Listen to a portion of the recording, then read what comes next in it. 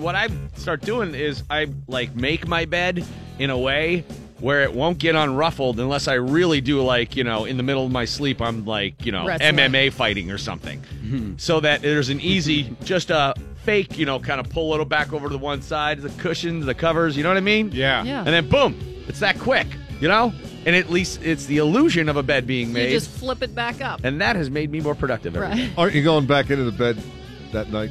Yes. So what's the point? Seriously. It's Nobody's in that room but me. military men make their beds every day, and they say that's because they got some guy with a crew cut screaming at him. Yeah, but there's a reason.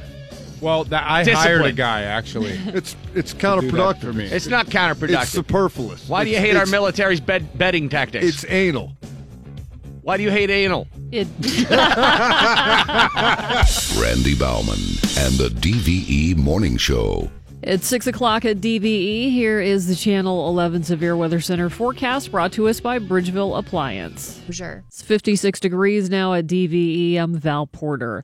Disgraced movie mogul Harvey Weinstein is due back in a lower Manhattan courtroom today. Weinstein is expected to enter a plea of not guilty at his arraignment on rape and criminal sex act charges. Brought by a grand jury last week, Weinstein's attorney is also expected to file a motion to dismiss the indictment. Weinstein is accused of forcing a former actress to perform a sex act in his office in Tribeca in 2004, while another woman accuses him of rape in a Manhattan hotel room in 2013. He denies all allegations. Apple is saying it's trying to help users strike a better balance between gadgets and life. At Monday's annual Worldwide Developers Conference, Apple addressed phone addiction as part of its new Screen Time app. Some new features to help control phone use include ways to set limits for time spent on certain apps. That new app is part of the next Apple mobile operating system expected out later this year. Apple says iOS 12 will launch your app's camera and keyboard faster, especially on older phones, and allow you to FaceTime with up to 32 people. A parent's childhood trauma could hurt their own children's health. A new study out of Drexel University finds if a parent experiences an adverse child experience, their children's odds of having poor health goes up nearly 20%. Researchers cautioned it's too early to say exactly what the link is. Even so, they said the study underscores the importance of studying the multi-generational effects that trauma has on health. A 20-year-old will pay restitution and spend more than a month on probation after throwing a wild New Year's Eve party at an Ohio Airbnb rental. Police say Isaiah Shaheed rented a room for $40 in Seven Hills, and hundreds of people showed up for a party. Shaheed was only supposed to have a handful of friends there, but the large crowd tore up the place to the tune of $10,000 worth of damage. Shaheed was recently sentenced to 45 days of house arrest in order to pay back $15,000. Yeah, I don't think you can throw a rager at an Airbnb. Not a good idea. Finally, should Bohemian Rhapsody, the film about Freddie Mercury and Queen, turn out to be a bust? At least the trailer was successful. Not only was it among the most watched videos when it came out last month, it propelled some of the band's songs back into the Billboard charts. 3 Queen songs currently in the top 20 of the Hot Rock Songs chart, Bohemian Rhapsody at 8. Another one bites the dust at 13, and We Will Rock You at 17. Queen songs also made a dent on the Hard Rock Digital Song Sales chart. Bohemian Rhapsody at 3, We Will Rock You at 9, We Are the Champions at 15, and Under Pressure with David Bowie at 16. Queen's Greatest Hits album jumped from 4 to 2 on the Hard Rock Albums chart. Bohemian Rhapsody opens in theaters on November 2nd. Showers and thunderstorms, mid-60s for the high today. It's 56 now at DVE. I'm Val Porter with Bill Crawford, Randy Bauman on the way. Mike Pursuta has sports at the bottom of the hour. We'll be joined by Dr. Cyril Wecht today, who is always an awesome guest. Oh, yeah. Listen to him talk forever. He is talking about the RFK assassination investigation. Sean Casey at 8:15, Billy Gardell at 9 o'clock as well. It's the DVE Morning Show. You getting the robocalls a lot lately? Does your cell phone get them more than ever? Yes. So does mine. They have this new trick that they have been doing where they take your phone number and the first 3 digits of your phone number. Oh, that one infuriates me. And then it'll come on. So it looks like, oh, well, this has to be someone close to me. It looks like my number. Maybe I'll answer. Well, there's been a preponderance of those and a bunch of the fake IRS calls and the Fed calls. Mm-hmm. So I got this call yesterday on my phone. It's filed against you by the federal authorities. So before the things go worst against you, kindly call us back at 703-537-1993. I repeat, it's 703-537-1993. Don't disregard this message and do return the call, as delay in calling us back might end up into a legal prosecution against your name. Oh, that'd be So bad. we hope that you justify in this situation as soon as possible. Yeah. Thank you. That sounded like a real lady, and it sounded like there's real consequences. Well, Val, I had enough. I'm calling him. Oh, Joe's can't wait putting to him hear this. because I'm sick and tired of dealing with these people. Give him help. Hello, is this Mr. Obama? Wait, how do they know my name? I'm calling from my work number. How'd you know it was me? Sir, hold on while I connect you with our supervisor. Oh, perfect. See what they're doing here? Yeah. They're even pretending to be patriotic officers of the government. I mean, they've really stretched this ruse out a little bit too thin for me. Honestly, I'm sick and tired of the old... Hello, Rand. Mom?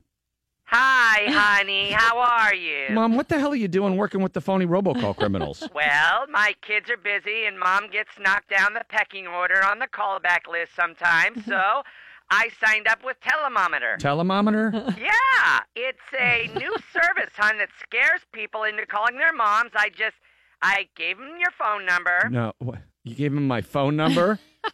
Why did you give him my phone number? Yeah, and zip code and birthday and your first pet name and the street you were born on. No, They those are ask such strange questions. those are but password questions. I learned about it from the Nigerian man who's been emailing me to make sure my network is secure. Stop emailing him. Mom, what did you want to talk to me about? Well, hon, I wanted to remind you to go to confession before we attend the vigil mass Saturday. I don't want to go to the vigil mass. It takes forever, and there's no Wi-Fi in there. Oh, Rand, offer it up, honey. Offer it up. Remember, you're not the one on the cross, hon. Yeah, well, at least I'd get good reception up there, okay? St. Greg's is like being in Capone's vault. I get no balls.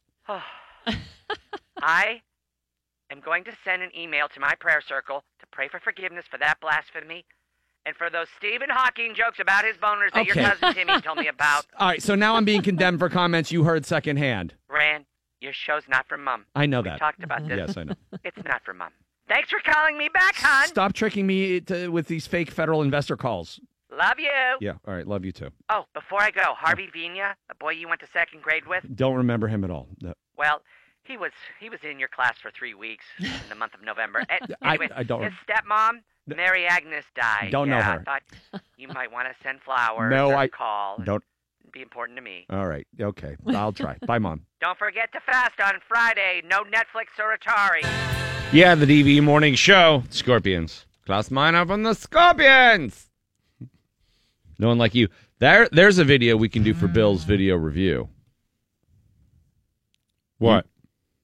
It's the Scorpions. No one like you. It inexplicably takes place at Alcatraz, and it starts with Klaus Meiner waking up in an apartment in San Francisco and like looking out the window, and Alcatraz is off in the distance, and it's just so crazy.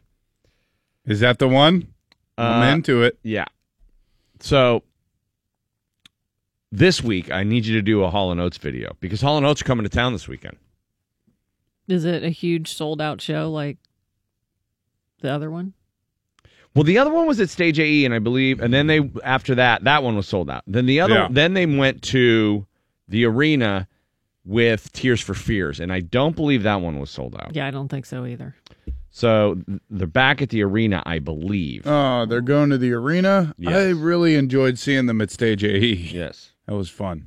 Who's with them? Do you know? I don't know the answer to that, but they have some great videos. So when we had Bill do his video rewind segment last week when you were off, I was going to say, did I fall asleep during the show one day? Because I have no idea what you're talking about. you were out. And Yeah. I had Bill, I want him to start reviewing videos that you and I know by heart that he's never seen. Oh, I So- got one for you. What? Scandal Warrior. Ooh, that's a good one. That's an awful We one. did but- Journey Patty- separate ways. Oh, well, that's Randy's one of his favorites. Yeah, it's the best. They play imaginary instruments. What's better than that? There's so many things about that video that are absolutely hilarious. But the top of the list is that Steve Perry was wearing a cutoff shirt, and it was so cold that he had to stay in his trailer when they weren't filming because he's so puny. And he brought his girlfriend, and she Puny. pissed everybody off, and everybody hated her. Sherry.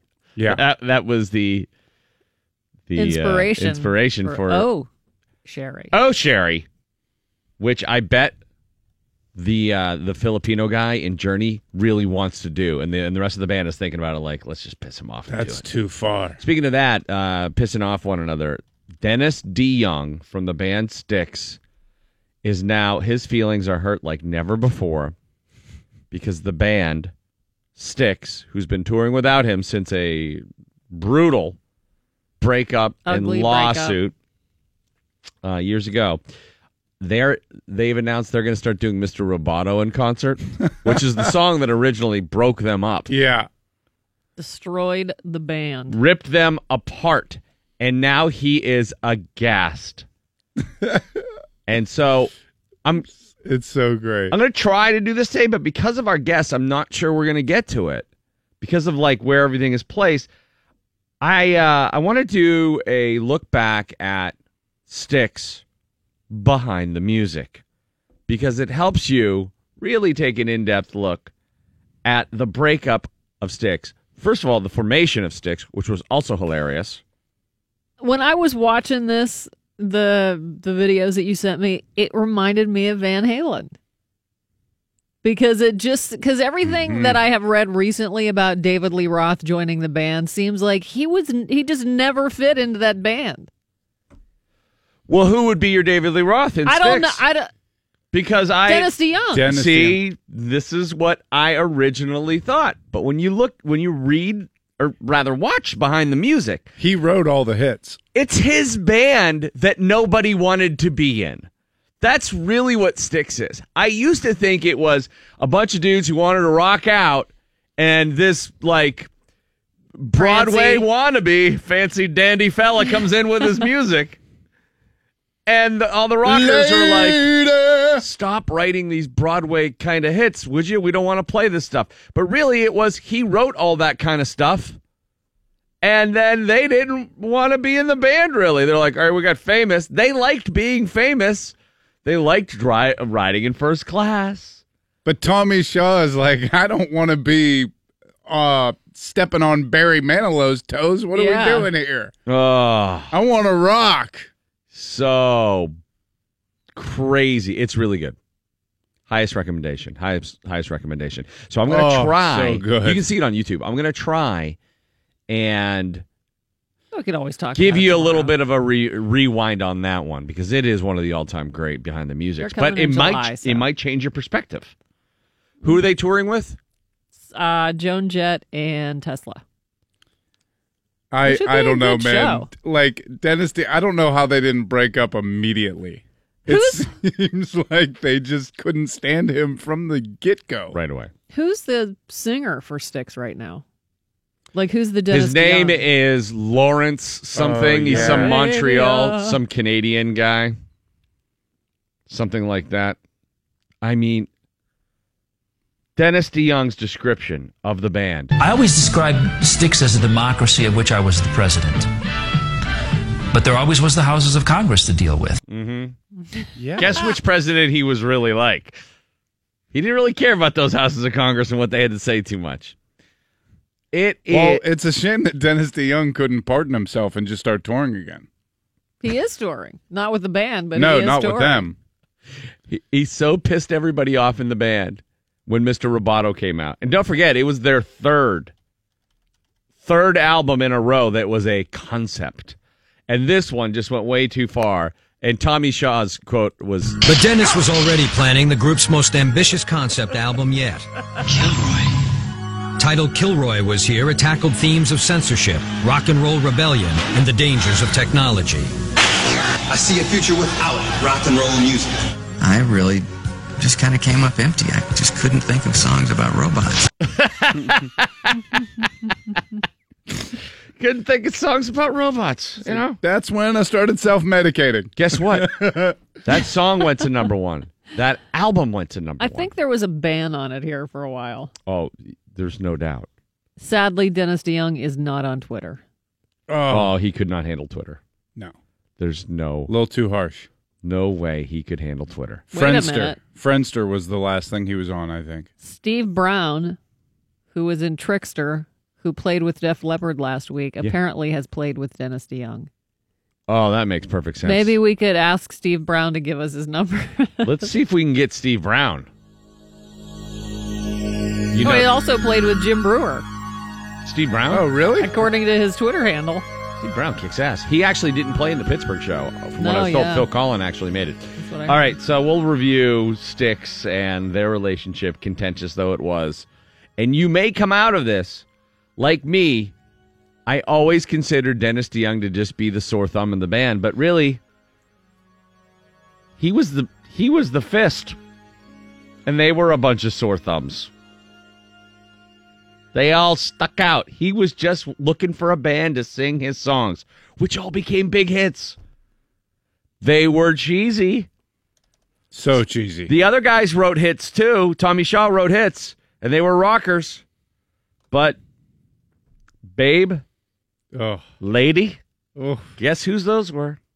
I loved those when I was in junior high. The Best of Times. My best friend had Paradise Theater, the album. We used to listen to Paradise, it over and over. Oh, yeah. All right, so that's on the way for you. Mike Pursuta has a sports update, and the Caps one game closer to getting that elusive Stanley Cup championship. They just laid it on the Golden Knights last night. Yikes. All right, details on that coming up. DVE Sports. Mike Pursuta with your sports right now on the DVE Morning Show. Mike. Sports this hour brought to you by Xfinity from Comcast. The Vegas Golden Knights kept hitting the post in the first 10 minutes of the Stanley Cup final last night in D.C., and the Capitals kept putting it behind Marc-Andre Fleury in the final 10 minutes of the first period of Game 4, and it all added up to a somewhat deceptive 6-2 Washington victory. Caps have a 3-1 series lead. They've won 3 in a row. And the history not prophecy number is 32-1. That's teams that have a 3-1 lead in the Stanley Cup Finals since the best-of-7 format was introduced in 1939. The lone exception is in 1942, the Toronto Maple Leafs rallied from a 3-0 deficit and beat the Red Wings in 7 games. But 97% of the time, teams with a 3-1 lead, as the Capitals now have, go on to win the Cup. Yeah. Well, look, Vegas has never lost a series that they were down 3-1. They have not in the postseason. So, good point. So there's that. They had some unbelievable chances in the first 10 minutes of that game last night. Yeah, they did, including James Neal somehow hitting the far post from the crease with a wide open net. That puck was dancing behind Holtby several times. And just wouldn't go in. And if you're the Golden Knights, you're probably looking at it saying, hey, we got the start we wanted last night. Do the same thing next time at home, and a couple of those are going to go in, and then it's going to be a different game. But they didn't go in last night, and Washington's power play also announced its presence with authority. The Caps had been 1 for 7 with the man advantage through the first 3 games. They were 3 for 5 last night. And Vegas kept taking penalties, and Washington made them pay this time. And the Caps are on the brink of that long sought-after first Stanley Cup championship. Evgeny Kuznetsov leading the way last night with 4 assists. TJ Oshie had a goal and 2 assists, and Nicholas Backstrom 3 assists. Who's your Conn Smythe right now? I would vote for Ovechkin, just because I think he's leading it. Kuznetsov? And he's also scored. Yeah, Kuznetsov's having a great playoffs. He's the leading scorer, but I would vote for Ovechkin. Okay.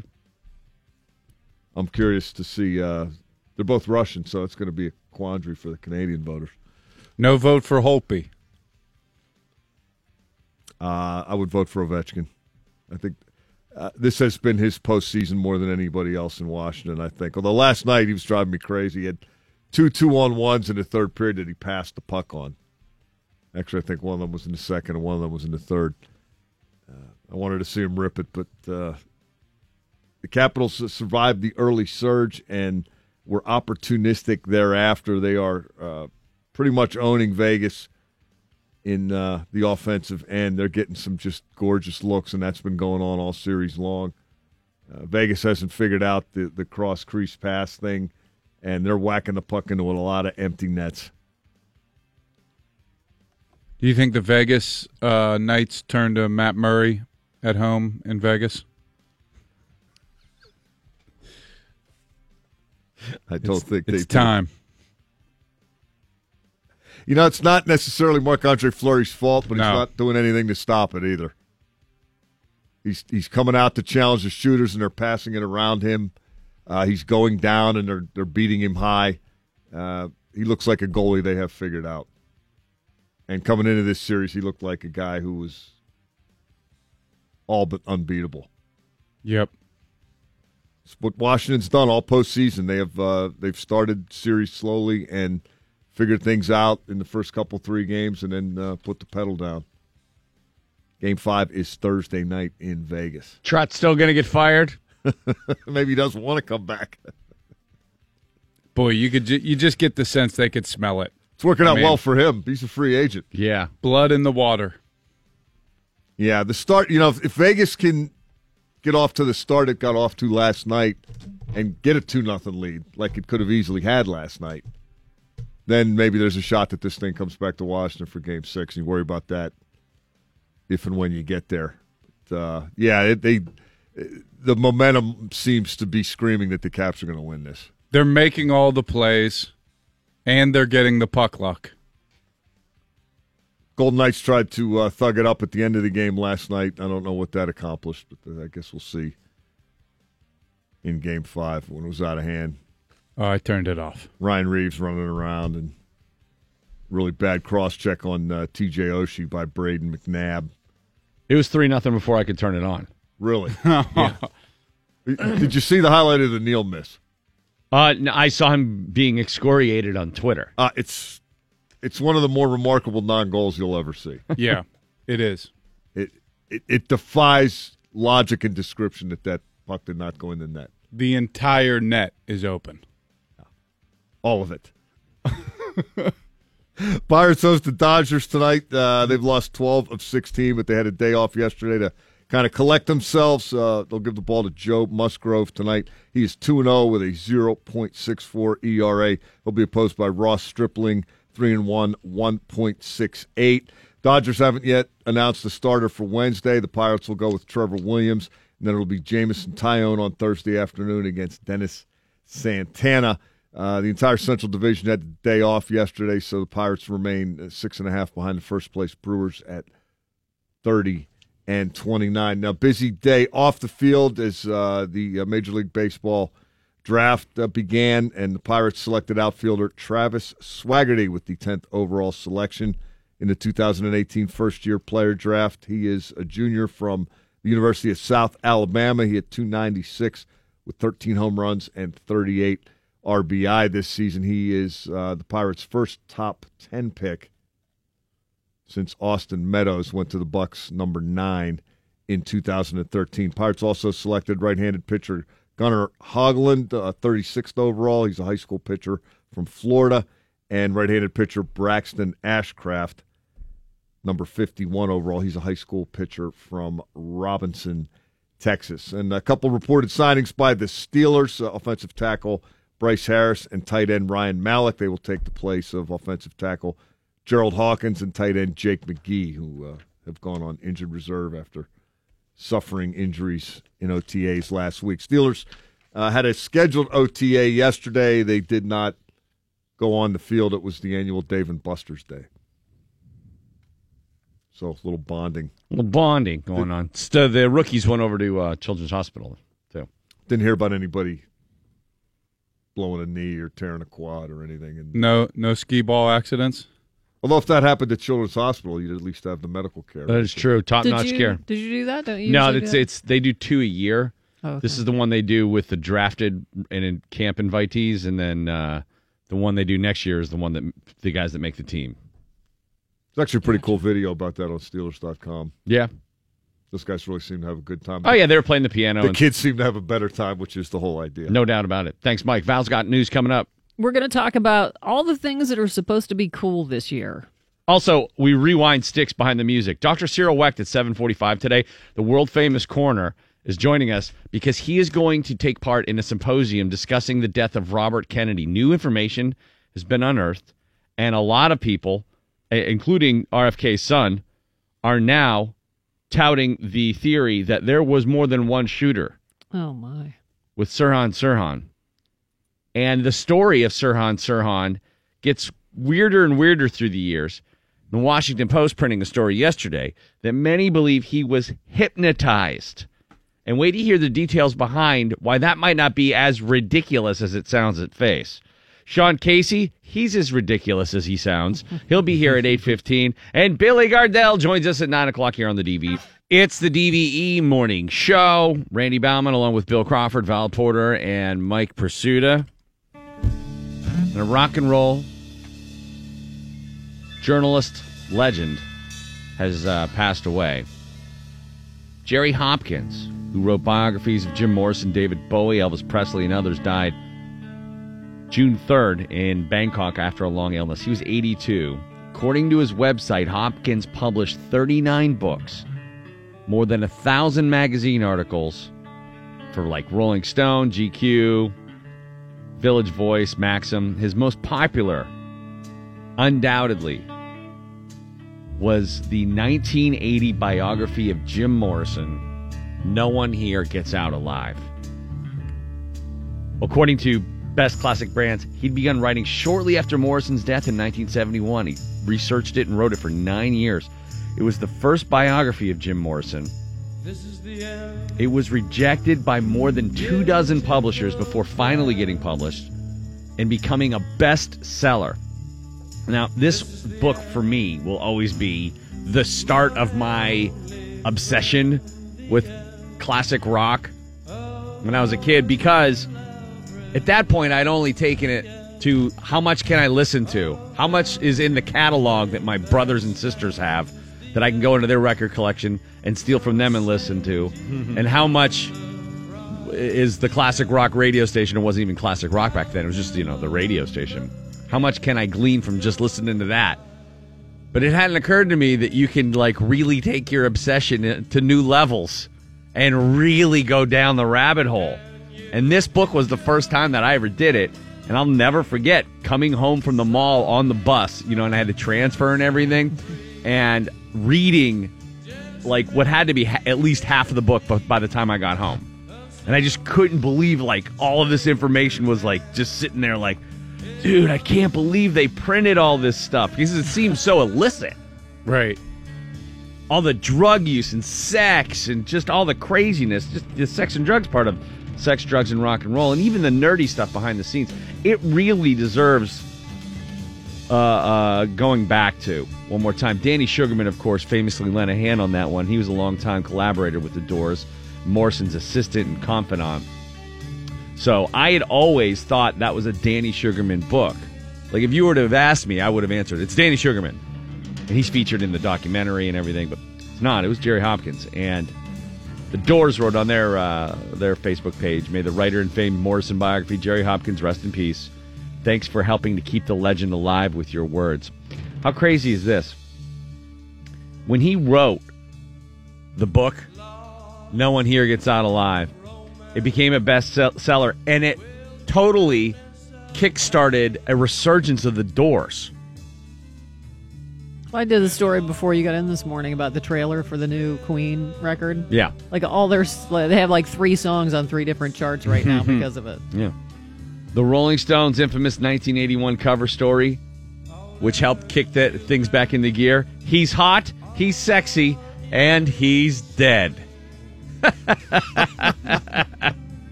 But gotta pay tribute to Jerry Hopkins, even though he was 82 and nothing, or 82 and everything. It wasn't like he was taken too young. No, he did pretty good. Somehow he ended up in Bangkok. Good for him. That always raises eyebrows. Why in Bangkok? Yeah. He had his wife and kid over there. If that makes you feel any better, wasn't like little bit. Yeah, I understand. Someone goes and spends their last years in Bangkok. Yeah. They're evading something horrible here, or they're doing something horrible there. Right. Or both. But the song that the title was taken from, The Doors. DVE. DVE Morning Show, 5 to 1. The Doors. And R.I.P. to the Doors biographer, Jerry Hopkins. He was really the Morrison biographer. No one here gets out alive. Author died at 83 in Bangkok. Which, I want to read that. It's awesome. It's there. Through the years have been claims of that part isn't so true, but it doesn't make it any less fun to read.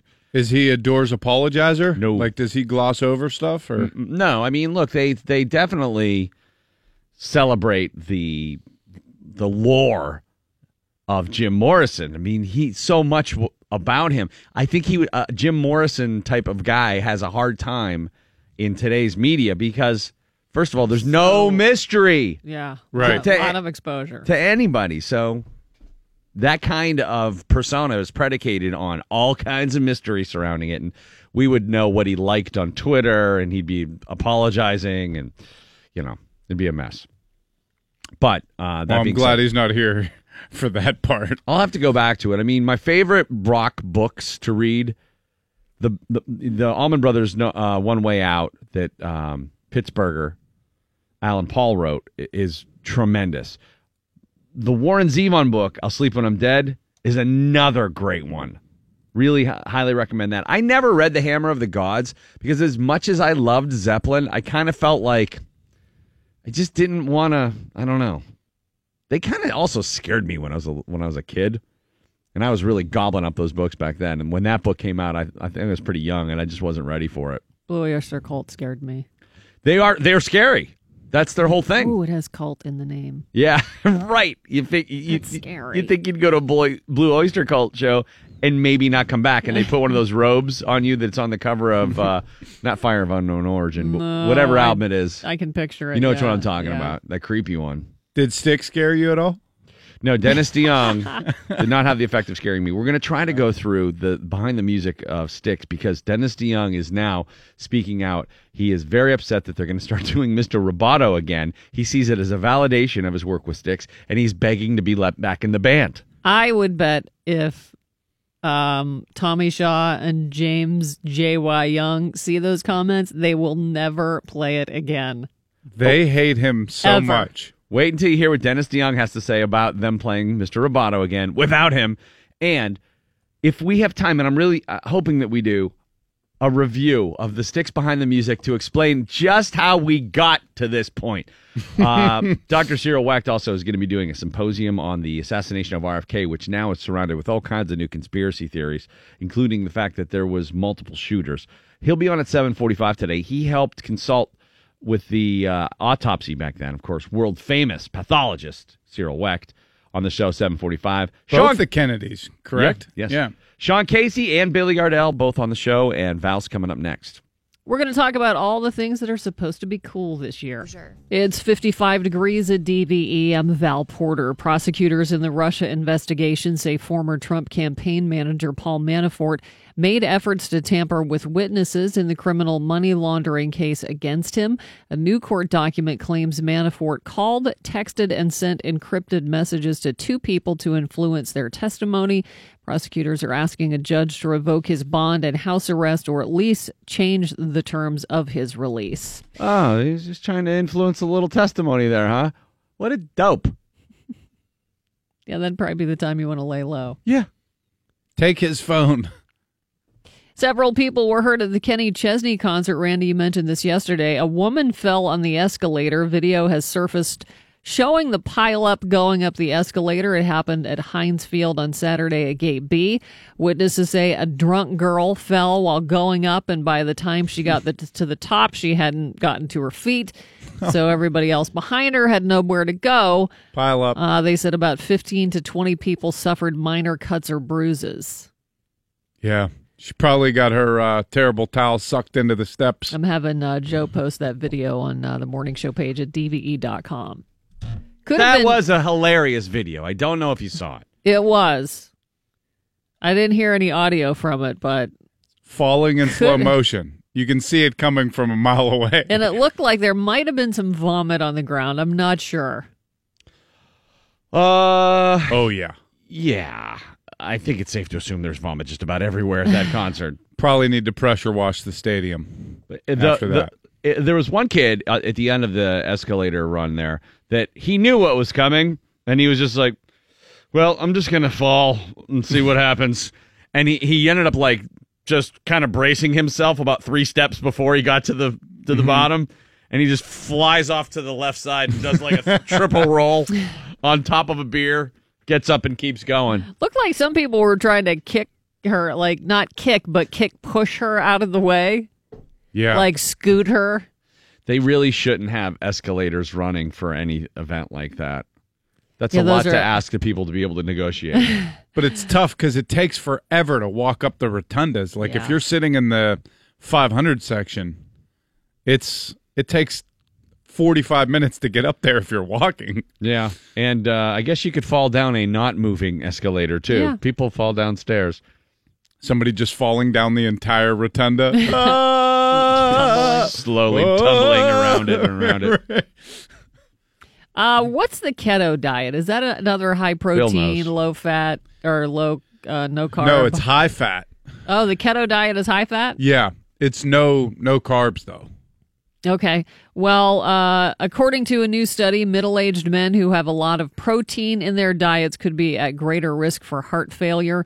Researchers found men between the ages of 42 and 60 who ate diets rich in meat and dairy protein were at a higher risk for developing heart disease than others who consume plenty of fish, plant proteins, and even eggs.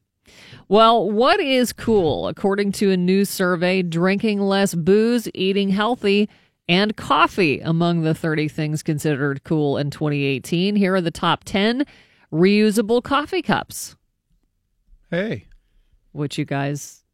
We're cool, Bill. We both have. Are cool, yep. Going on vacation to unusual places off the beaten path. Sure. Which, well, you kind of... I mean, you went to Iceland before, like, right as it... But I was on the first week of flights from WOW Airlines, and I want to go back. I have not seen one flight anywhere from the WOW Airlines. Do they only fly to Iceland? Yeah, and then they fly to Europe, like other destinations in Europe. Okay. Yeah. But they fly to Reykjavik and then go from there. I really want to go back. That was one of the prettiest places I've ever been. Yeah. It really felt like you were on another planet. But plus they talk about that, you know, all the language is all messed up, and your GPS is talking in that language. It just feels like you're not on Earth. Do you wish you could bring your own food, though? Because I heard from everybody that went there that the food sucked. Loved the food. You loved the food. What was it like? So was it real small portions? See, I thought it was all like boiled ham. Was it what? No. Wild game? No. Elk? I had good food everywhere I went. Like lunch would be like boiled ham sandwiches with like ham and cheese and like they'd cut up a bunch of vegetables and like they were little sandwiches. And then you'd have like lots of fish soups and like hearty stuff. Mm-hmm. Because it would go from being like pouring rain, or like a misty rain, and be cold to the sun would pop out all of a sudden, and it would be like nice and warm for a little while. It was awesome. I went in the summertime though, so it was 24 hours of sun. You should go there. Probably Beautiful. Felt good. I would love to go. Yeah. You would love it. The waterfalls are insane. Yeah. The drive from Reykjavik to this place called Vik, which is about I think it's like a 3-hour drive. It just looks like Lord of the Rings the entire way, and it's just nonstop waterfalls and glaciers off in the distance. Don't they have black sand beaches? Yeah, those are, it is what it is. They just don't seem real. It's overrun with tourists. There's no doubt about that. There's a lot of tourists there. It's kind of driving the economy. But Natural springs with people eating Doritos in them. there was that I did see that. Wait till the garbage starts to pile up because people can't do anything right. Right. We ruin everything. Yeah. Oh, there's something beautiful. Let's hop on a flight and go throw trash on it. Let me smoke a cigarette and flick the butt over there. I saw a few incidents of ugly Americanism happening, and one was this group of obvious Manhattan chicks. Ugh. You know what I mean? Like Sex in the City? Yeah, but they were a few Indian American girls with a couple of bro dudes, and really just they looked like they had a lot of money, and they were yelling at these cafeteria workers, and I just wanted to throw a beer at them, smarten up. When we went on our honeymoon, we did some snorkeling cruise, and the most obnoxious people on the boat were from New York. Yeah. Well, if you go to anywhere in the islands during February or March spring break, and all the New Yorkers and New Jerseyers, New Jerseyites go down with their entire families, it's like being at a Yankees game. That's the way this was. Yeah. It was huge groups of families, little kids to older people, and they all go together. They're screaming at each other. Yeah. It's like you're at their party. Going to the gym is also considered cool. Whatever. Having a balanced diet. You're so cool. How do you do it? You eat 3 squares a day. Wow. Fruit and vegetables? Staying in rather than going out. You're so cool. And I'm the coolest. Nobody ever sees you. You're Miles Davis. Working from home.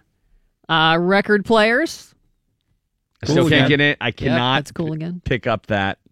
Really? I'm surprised that you're not into it. No, I absolutely love the ability to quickly change songs to something, whatever I think of, it's there. Well, I don't have it.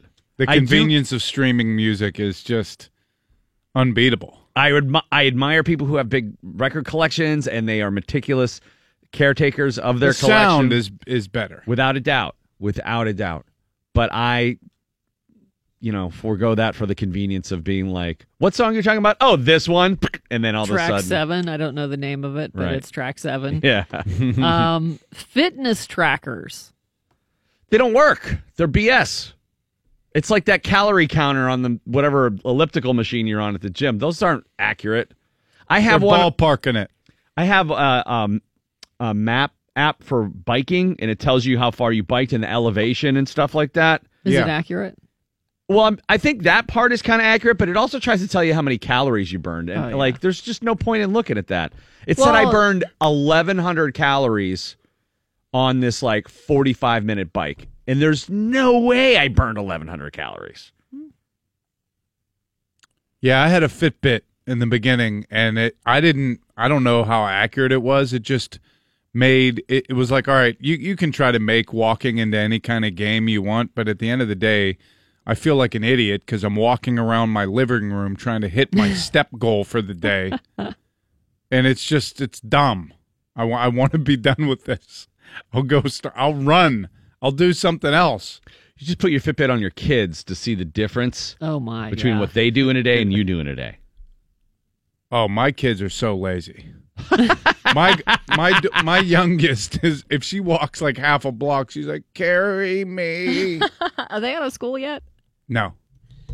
And I showed up yesterday, I biked up to get them at school. Oh, you're a biker now. All day yesterday, buddy. No, listen. Did you get those tires pumped up finally? Total disaster. Did you pull them on a wagon behind you? Total disaster. I did, actually, one day. Wow, nice. Yeah. But I tried to bike to work yesterday morning using my wife's bike, and there were basket on no air in the tires. Dude, None. It was the shocks on this thing. Every time I would put my weight on it to try to start pumping, it was like a pogo stick. Well, and because there's the no air on it. Not high enough. So I had to pick him up because my chain popped. He popped the chain because he was putting all his weight on it, trying to go up a hill with no air in the tires, and I connected the bike pump to the tire. And you know how the pressure gauge will read how much pressure is in the tire? Yeah. And it wasn't showing anything, and I'm like, do I not have it hooked on? And then I was squeezing it, and there was no air on. I don't know how you didn't bend the hell out of the rims I told Serena, if somebody who knows about bikes looked at this bike, they would say, this was the absolute hardest you could have made this on yourself. Without a doubt. And then on the way home, it wasn't free from incident. I'm coming down Green Tree Hill past Panera. It's a steep hill. That's a steep hill, yeah. And all of a sudden, I lose the handlebars. So now I'm holding I'm holding the middle of the hand, the thing that holds the handlebars on. I'm holding that with one hand, and I'm holding. And you're trying to get your hand back on the brake. Yeah, Oh, it did was somebody an not put the absolute bike disaster. together or what? I got it for Serena as a birthday gift like 3 years ago. She rode it once. So it's just been sitting in the garage, and I'm like, well, F this. I'm going to start getting into riding bikes. He was in the garage for 3 years, and he didn't check the tires. And he's like, just starts biking to work. And then Randy okay, I pumps probably up would've my done the same tires and thing. goes, okay, enjoy your ride home on your girl bike. And I'm like, you. I was mean, that's really quite an ambitious undertaking at 4:30 in the morning. I only live 3 it was miles pretty away. scary. It wouldn't be that bad for me. He's got another 3 or 4 on me, and that is just And enough to make it hilly. a pain in the ass. Yeah. Yeah, the hills. The hills, I had to walk. I had to get off and walk the bike up the hills because there was no air in the tires. I still can't believe there was. I don't know how you were. Didn't you, when you Riding got it. on it, think, these seem a little soft? Yeah, but I was screwed at that point. I was halfway up the street. I was like, I got to just keep doing it. I got to tough this out. And then I popped the chain, and I called Randy and said, are you at work? He was like, of course not. I was like, well, can you pick me up Wait. at the Ace Hardware store? What time was that? Like 5 after 6? Like 5 to 6. Oh, my goodness. And it was hilarious because he pulled in and he was like, all right, man, come on. Were you furious? He was already annoyed with me before he even pulled up. Were you No, that was furious when it was happening? No, I was just kind of like scared because I don't know if you've ever been like, every time I'm like coming into work, it's like you have like that weird energy in the morning where you're not really awake and you have anxiety, or I don't know if that's just me, but You're hallucinating. But then add on to that like extreme physical exertion, and You were it's just just a wiped really out. weird feeling. It's like getting beat up by somebody, and then you get up from getting beat up, and then somebody's going to chase you. You're like, oh, God, I just got beat up. So you didn't ride the bike to work today? No. Okay. No, I didn't. Serena was like, don't you dare. The back wheel's going to fall off today. Don't you know? Did you hitchhike? No.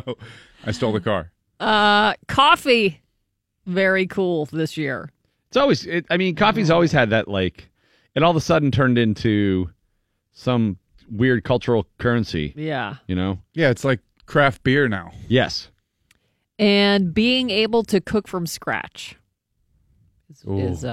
wraps up the top 10 of cool things this year. Envious. Meanwhile, it's such a bad word to use when you think about cooking. Like, What, scratch? I'll be right there in a second. Hold on.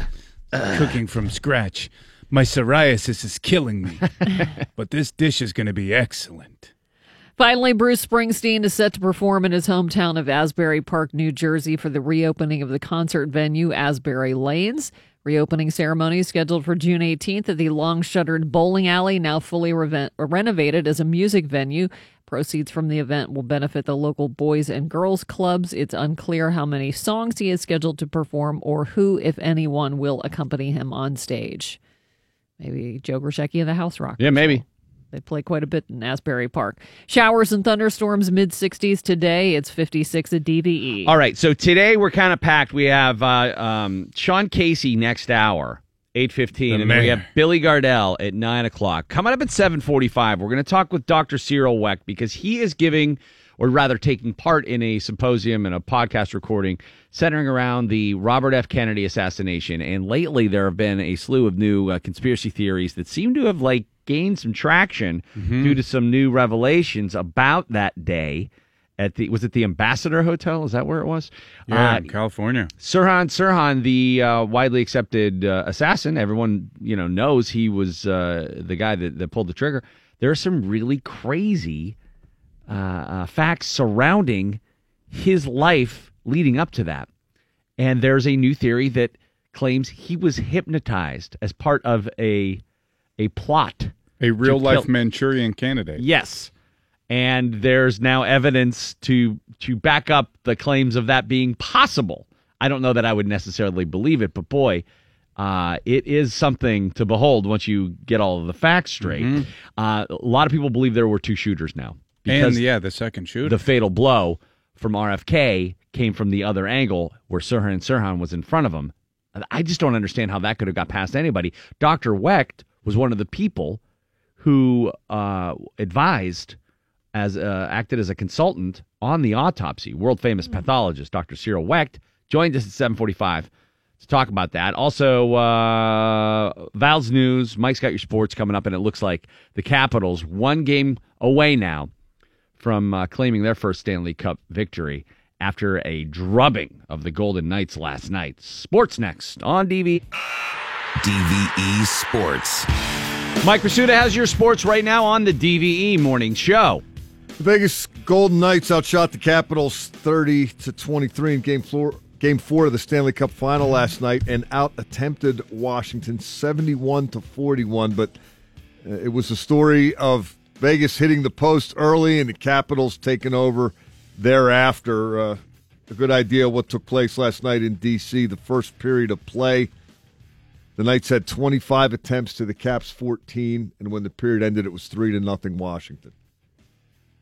The game ended 6-2 Washington, and the Caps are now on the verge with a 3-1 series lead. Since losing Game 1 by a 6-4 count in Vegas, the Caps have outscored the Golden Knights 12-5.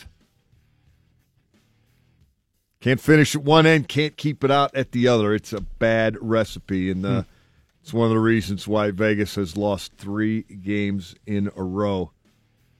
That's what I was saying yesterday. It seems like the pixie dust might be wearing off, and eventually not having a bunch of stars catches up with you. Yeah, the only hope you have right now if you're a Vegas fan is that the Knights really did dominate the first 10 or so minutes last night and could have easily had 2 or 3 goals. They got none, but they could have easily. The James Neal post is the most, perhaps the most remarkable post hit I've ever seen. He had the entire net. I just don't know how that didn't go in. And he hit the post. And then somehow Holtby didn't knock it into his own net when he was reaching back for it. Evgeny Kuznetsov led the charge at the other end with 4 assists. That matches the single-game Stanley Cup final record that's been done by 11 other players, most recently Joe Sakic of Colorado in Game 2 of the 1996 final. Got to be Kuznetsov or Conn Smythe if they win, Mike. I would disagree with that fervently. Because Ovechkin has 14 goals and 26 points. Kuznetsov has 12 goals and 19 points. Ovechkin's their captain. He's been hitting people. He's been playing defense. He's been doing everything. I think everything that the Capitals have flows through Ovechkin. I just don't want him to get everything. If he's going to get the cup, I don't want him to get the Conn Smythe. I think he's Conn Smythe. Yeah, but then if Kuznetsov gets the Conn Smythe, then he's going to do that stupid celebration when he gets it. That is true. I don't want to see that. It's not over yet. Game 5 is Thursday in Vegas. I think it's over, but I hope I'm wrong. I hope they have one more Capitals meltdown in their system. Well, as Keith Jones pointed out on the postgame last night, Washington is 7-5 all time when it has a 3-1 lead in series. Not in the next game, in winning the series. Their history is such that spotty. They are almost as likely to blow this as not.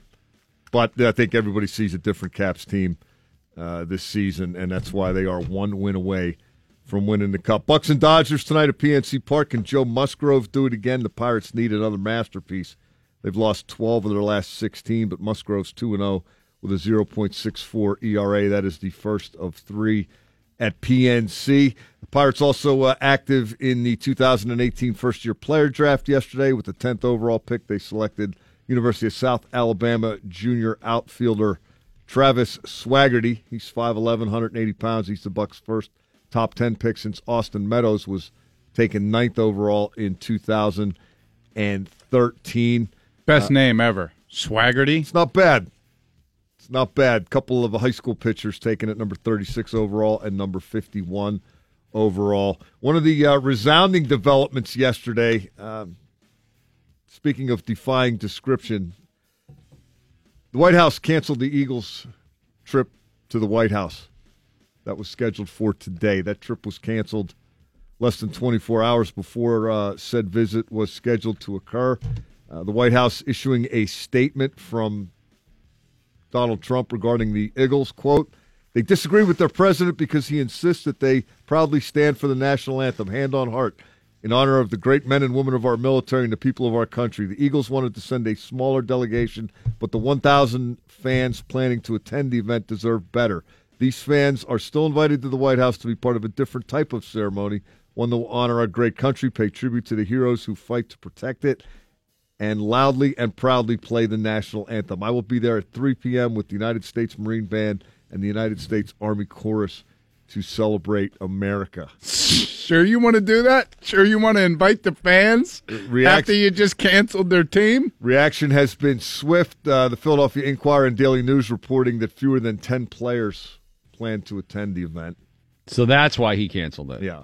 Philadelphia Mayor Jim Kenney had this to say, quote, about the Eagles trip getting canceled. Quote, "Disinviting them from the White House only proves that our president is not a true patriot, but a fragile egomaniac obsessed with crowd size and afraid of the embarrassment of throwing a party to which no one wants to attend." Who said that? The mayor of Philadelphia, Jim Kenney. Wait, there's more. Torrey Smith, who was a wide receiver with the Eagles last year and has since been traded, tweeted yesterday, "So many lies. Here are some facts. 1, not many people were going to go. 2, no one refused to go simply because Trump insists folks stand for the anthem. 3, the president continues to spread the false narrative that players are anti-military." Inquirer and Daily News also reporting that nobody on the Eagles took a knee all last season. Nobody.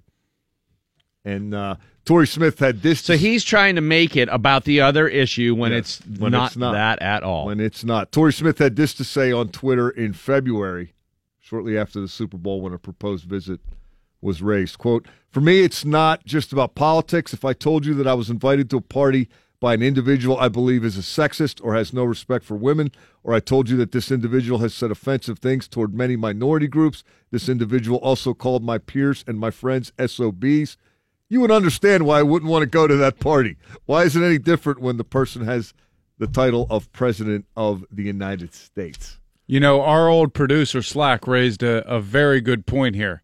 This is just the team that beat Tom Brady, and he carries water for Robert Kraft.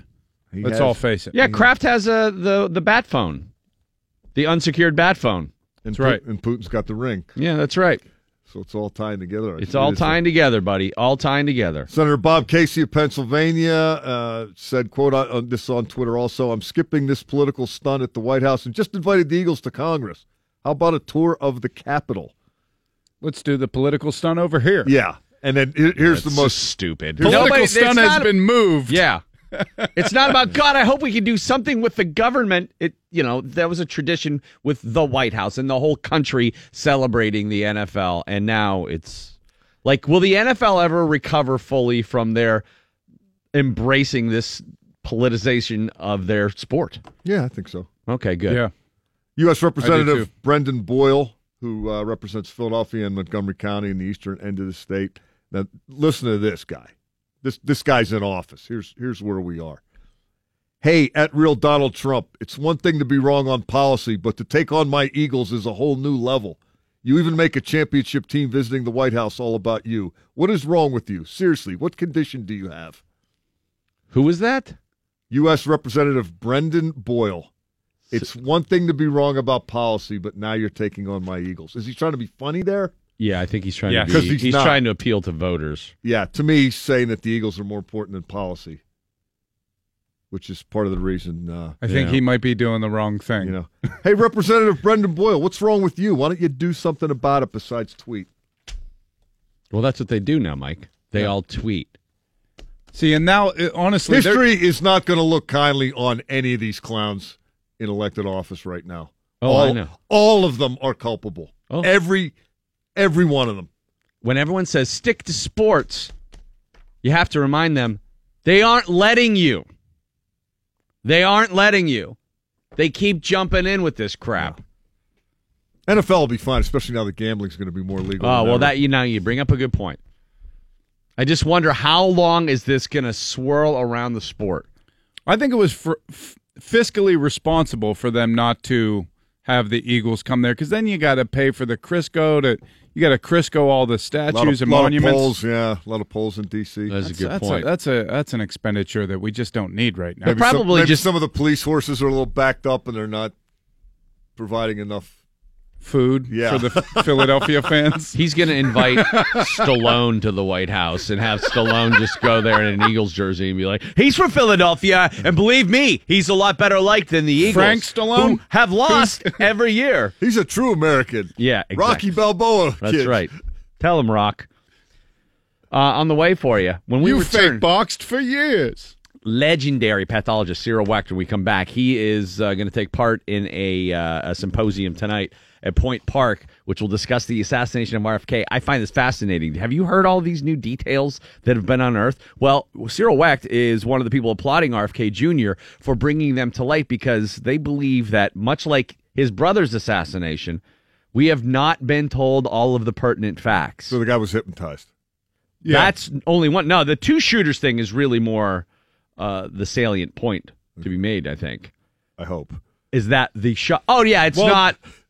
This is not all about the Washington Post story yesterday about Sirhan Sirhan and how he was believed now to have been hypnotized. Because he has no recollection of the exact moment of the assassination. Yeah, well, it was like 50 years ago. No, at the time he didn't. Like, that's been consistently his story for the last 40-plus years. And the woman who he was last seen with in the hotel, he got drunk in the hotel and tried to leave, but he was too drunk to drive, so he went back in for coffee. And then the woman who gave him the coffee, turns out, was a wife of a former CIA officer or something like that, who specialized in mind control and was now believed to be working with foreign governments. Just crazy stuff like that. That I just find kind of a hilarious, sort of fascinating conspiracy surrounding the real possible story, which is the shot that killed him didn't come from in front of him.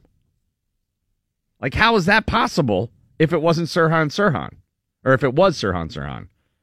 We'll ask Dr. Cyril Wecht when we come back. DVE. It is the DVE Morning Show. Randy Bauman, Bill Crawford, Val Porter, and tonight at Point Park University at the Center for Modern Innovation, they're going to have a symposium from 6 to 8, a live podcast taping of the Narrative Arc podcast, and Dr. Cyril Wecht is going to be taking part in that to discuss the RFK assassination investigation, which has now started to take on a little bit of a new light. Dr. Wecht joins us right now. Good morning, Dr. Wecht. How are you? Good morning, gentlemen. Always a pleasure to talk with you. Thank you. So I guess the first question I have for you in this, and it has been very interesting to read up on this in the last week or so with RFK Jr. making a lot of statements as to his uncertainty of the investigation's results into his father's death. Which questions about RFK's assassination do you feel are most glaringly left unanswered? Well, I've been dealing with this now for almost 50 years, and I'm delighted that RFK Jr. has spoken out, because obviously input from him can help us greatly in bringing a reopening of the investigation. The things that stand out are hard forensic scientific evidence, and that's what makes this case such a very important, significant one, and something that really should be beyond the realm of any kind of subjective controversiality. The gunshot wound, well, first let me very quickly, for the listeners, some of whom don't recall the physical scenario, Kennedy had just won the California primary at the Ambassador Hotel. They were celebrating in Los Angeles. They did not want to go out through the crowd. It would take them forever, so they decided to exit through the kitchen. As they were walking through the kitchen, and he had people on both sides of him, people there in the kitchen area, shots rang out, and he was shot 3 times. One shot just went into clothing and didn't go into his body. body. Another shot went into the body and the back of the right shoulder and did not cause any significant damage. The fatal gunshot wound was fired then, striking him just above and behind the right ear. The distance of that shot was 1 to 1.5 inches away from RFK's head, with a slightly forward trajectory. I've been speaking to tens of thousands of people collectively at meetings over these 50 years, and I just love asking audiences, what was the distance between Sirhan's gun and Bobby Kennedy? 8 feet, 10 feet, 6 feet, 4 feet. Once in a while, somebody will say 1 foot. When I tell them 1 to 1.5 inches, they are incredulous. And it's there. I want you to understand this is not Cyril Weck's opinion, although I was an official consultant on the case and I examined everything and I signed off on it too. Mm-hmm. But what I'm talking about is in the official autopsy report, anybody can look this up, signed off by Dr. Tom Noguchi, who is an excellent forensic pathologist. He was the chief medical examiner coroner who did the autopsy. Signed off on by several members of his staff, professors at the University of Southern California, called in by Tom, and 3 military forensic pathologists. I suggested to Tom when he called me in the middle of the night to tell me that the senator had been shot and talk about how to keep the feds from taking Kennedy's body out of L.A. as they had done with JFK in Dallas 5 years before. So you advise them they'll not let them move RFK's body? Exactly, and one of the things I told him was, you, Tom, you be proactive. You invite 3 military forensic pathologists to come and be there as your guest, to be there observing the autopsy, and he did that. So that report that I just told you about has been signed off. And another thing about it, not only from the pathological standpoint of the gross examination of the wound and the microscopic examination of the stippling and the gunpowder residue, it was confirmed through ballistics and criminalistics tests, shooting that same kind of gun into targets to show that was the distance. And then there's one more important thing of a forensic scientific nature that correlates and corroborates that finding, and that is the acoustical evidence. It just so happened that it was a European reporter who was there, and he had his tape recorder on and recorded the sounds. And that has been examined and studied by top people, Von Prague, Philip Von Prague in his country. 13 shots are heard on that. Sirhan's revolver had 8 shots, and he sure as hell did not reload it. He was knocked to the ground immediately by Carl Uger, Mater D at the hotel, Rosie Greer, a former athlete who was there as a kind of unofficial bodyguard, and so on. And so we have. No, but I read that Sirhan got off 5 shots while he was being detained. Would that account for the extra gunshots that are heard on the tape? No, those are the extra shots after he's been knocked to the ground. Oh, okay. He shot, and then no. He was knocked to the ground immediately. And you're right about the other 5 shots. First, the 3 while he was standing up, and then 5 while he was being knocked to the ground. By the way, we also have people who were there, one of whom was wounded in the head, Paul Schrade, a very fine gentleman, a labor organizer, and he, as well as others who have confirmed where the people were standing and so on. And by the way, we presented all of this at a wonderful program we had at Duquesne University at the Institute of Forensic Science and Law about 4 or 5 weeks ago, and we had Paul Schrade, we had Dr. Noguchi, we had all these people there talking. Dr. Noguchi, the original pathologist on the scene. He was from L.A. He's a good friend and colleague of mine. We remained friends. He's retired now, but he's still alive and well in Los Angeles. So there you have it from a forensic scientific standpoint. Let me tell you something else of interest, that there was a bodyguard that had been hired who was standing immediately to the right of Robert Kennedy, slightly behind him, who had a gun, and that gun was never confiscated by the police and was never tested.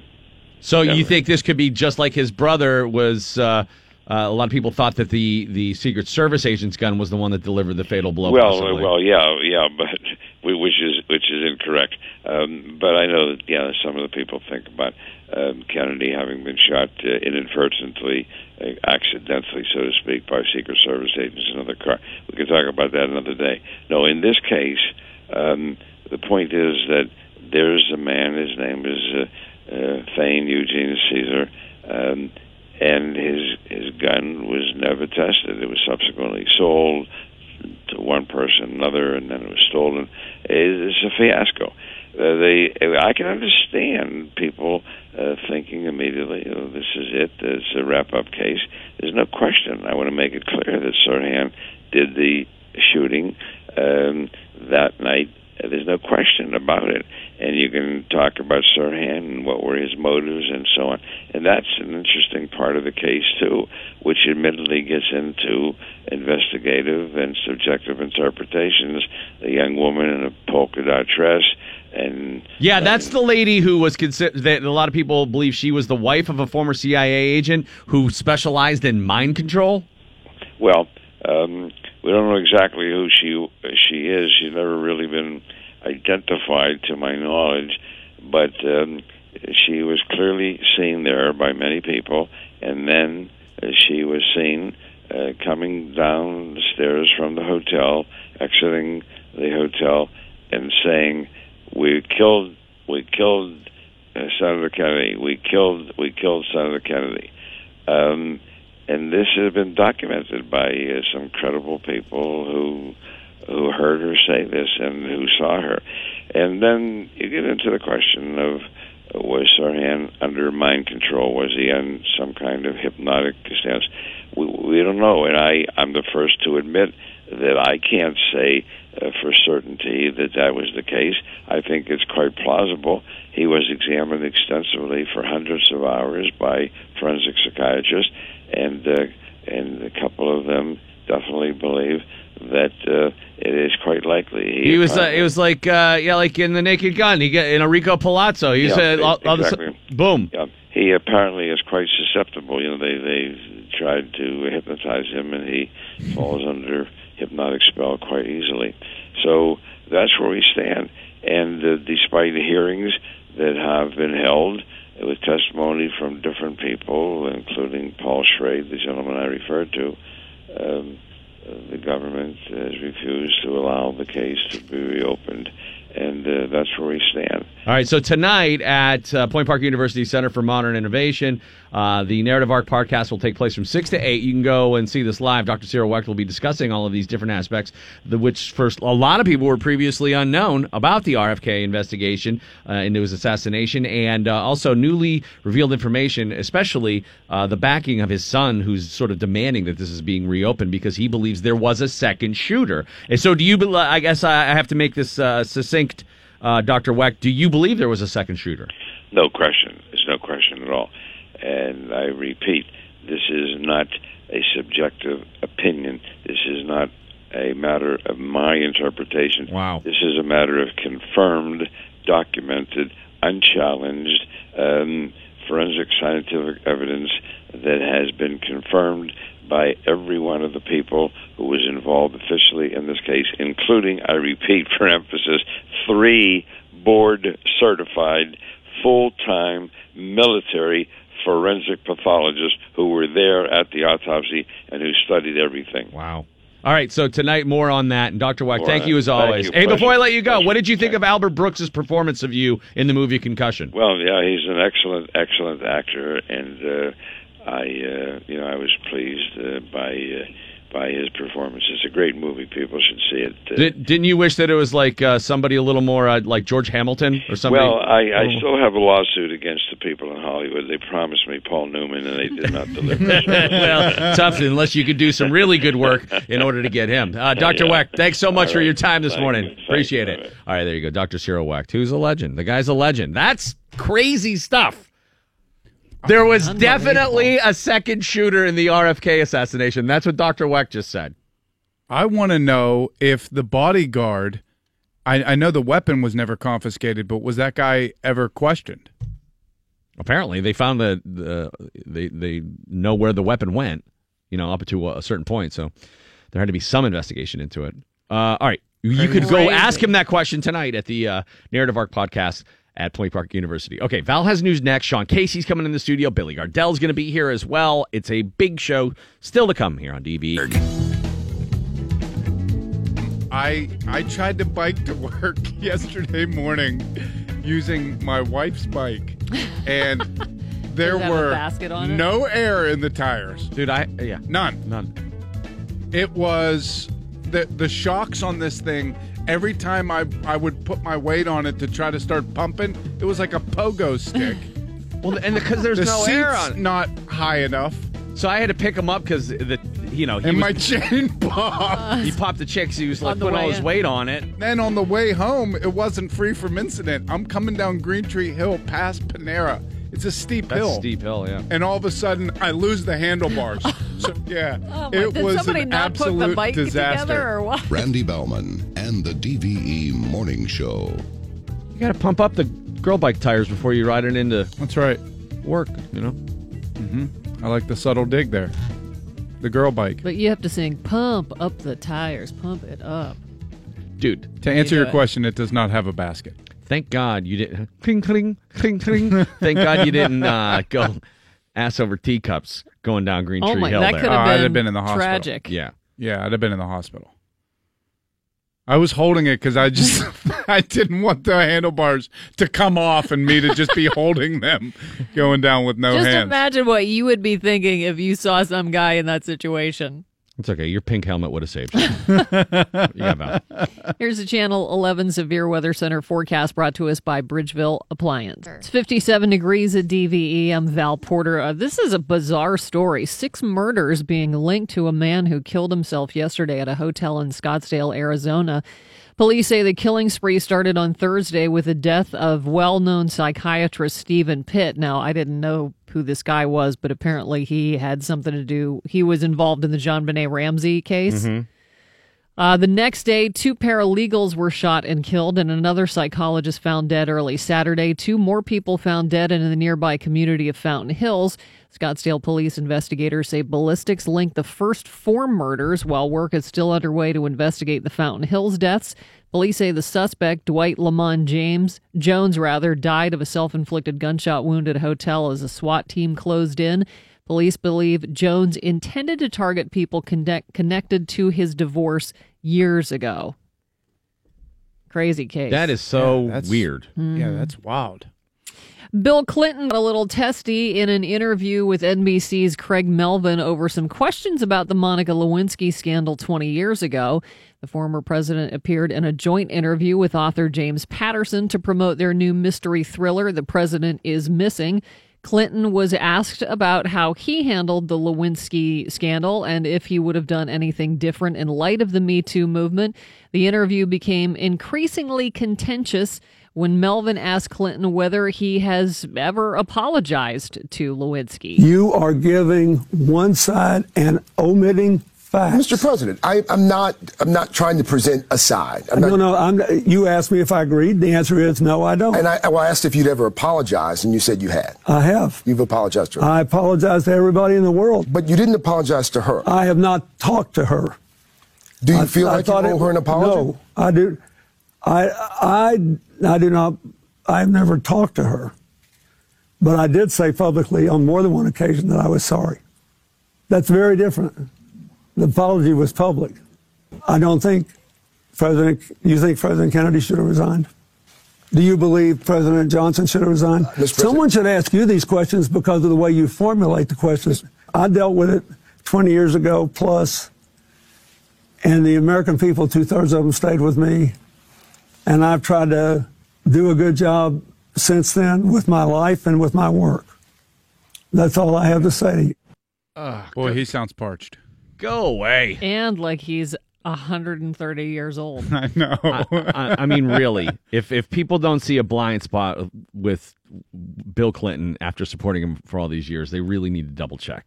I mean, those answers are simply not good enough, especially in the hindsight of everything. How do you not at least reformulate and say, I should have done a better job? I mean, you could easily get out of that by just saying, you know what? I haven't had the chance to. I thought there needed to be a lot of time to pass before we could, actually convey messages to one another and actually take them in. And it's probably time I do something like that. So I didn't, anything that sounds better than my dad when I have busted him in a lie. Because that's what he sounds like. It's like my dad when I know he's lying about, oh, you were at the casino all day? No, I wasn't at the casino all day.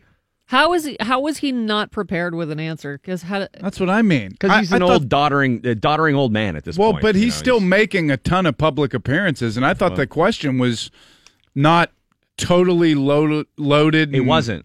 It's not a hard question to answer. It was pretty innocuous, and he was just basically asking, given the Me Too movement, and do you regret how you handled it? Anything? Oh, so Kennedy should have resigned because he got laid?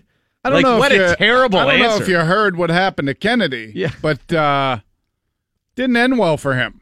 It just, honestly, keep going on walks and just stay out of the media. People have probably been lying on resumes since resumes were invented, but let this be a cautionary tale. Back in 2015, 41-year-old Cindy White landed a job at Human Resources at a food company about 30 miles north of New Orleans, but she really wasn't qualified, so she found a woman on LinkedIn with a similar name, copied her entire resume, and passed it off as her own. She even negotiated a starting salary of $95,000. Among other things, her fake resume said she went to Tulane and got her master's from Hebrew University in Jerusalem. Oh, that's pretty special. The funny thing is she was good enough at the job she wasn't qualified for to get a big promotion 5 months into the job. She also got a $10,000 raise. However, eventually, somehow, someone started to get suspicious and found out what she did, and she got canned about 7 months after she was hired. Then she got arrested for fraud. Turned out she had somehow also stolen the other woman's social security number, which I don't know how you do that from a resume, but last month she was sentenced to 10 years in prison, and at least 3 other companies have come forward and said she did the same thing there. I'm starting to feel like she didn't graduate from that Hebrew school. What leads you to believe that? She doesn't know any Hebrew. And there are certainly Hold on, foods... we have to welcome a guest to the studio who's walking in right now. The one and only. Who's behind door number 1? Behind door number 1. It's the one and only Sean Casey, ladies and gentlemen, making his way into the studio. What's up, man? How you doing? Yeah, we're on. We're live on the radio right now. All right, what's going on, guys? How are you, dude? What's up, brother? RFK, I was listening on the way in. That was interesting stuff. That's kind of fascinating, right? 2 shooters. Dude, that's what I'm saying. Like, I never heard that before, ever. And in the last 2 weeks, all of a sudden, all this information comes out. I'm like, wait a minute. People have been saying that for a long time. I know. It was awesome. I've been immune to it all. But you know what? While we're talking about history, I wanted to do this while you were here. Okay. All right. Now, you remember a time when the band Styx was on top of the world. Oh, yeah. Sure. Who doesn't? And then... Was Lady your high school? Lady. You slow dance in the Friday night dance. But this song comes out. Mr. Roboto. Oh, yeah. Don't know where we got to. Mr. Roboto. All right. That the song, corniest ever. That song is the dumbest. It's the corniest, stupidest thing ever, and it broke up the band. It was so corny, the rest of Styx couldn't take it anymore. All right? He dragged them into this musical theater. He being Dennis DeYoung, the de facto leader of the band. Well, they just announced, after years after they basically kicked him out of the band because they couldn't take him anymore, that they're going to start playing Mr. Roboto again, right? Live in concert. The song that broke them up because they hated it so much. So Dennis DeYoung is kind of furious about it. He says, vindication, redemption, exoneration. Nah, I've already seen the current spin cycle. It's just 2 guys, Tommy Shaw and JY, James Young, finally admitting the obvious, and as always, following the money. Can't imagine how many times the boys were asked the question, hey, how come you ain't playing Roboto? But no, this song ruined the band. And so now, 35 years later, nearly to the date, Tommy quit the band on stage in D.C. because of Kilroy, and Mr. Roboto is now resurrected. Hallelujah. So now here's the thing. He really wants to rejoin the band. All right? So I thought we'd go back and look at the Styx behind the music. Right. and take a look at the most legendary, in my opinion, behind the music of VH1, Sean.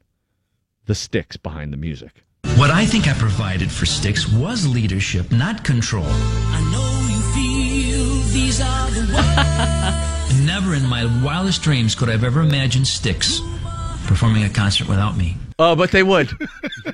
So many concerts. Many. So many, yes. For decades. So here's the thing. He was the head of the band. You got to, like, they didn't like it. I always describe Styx as a democracy of which I was the president.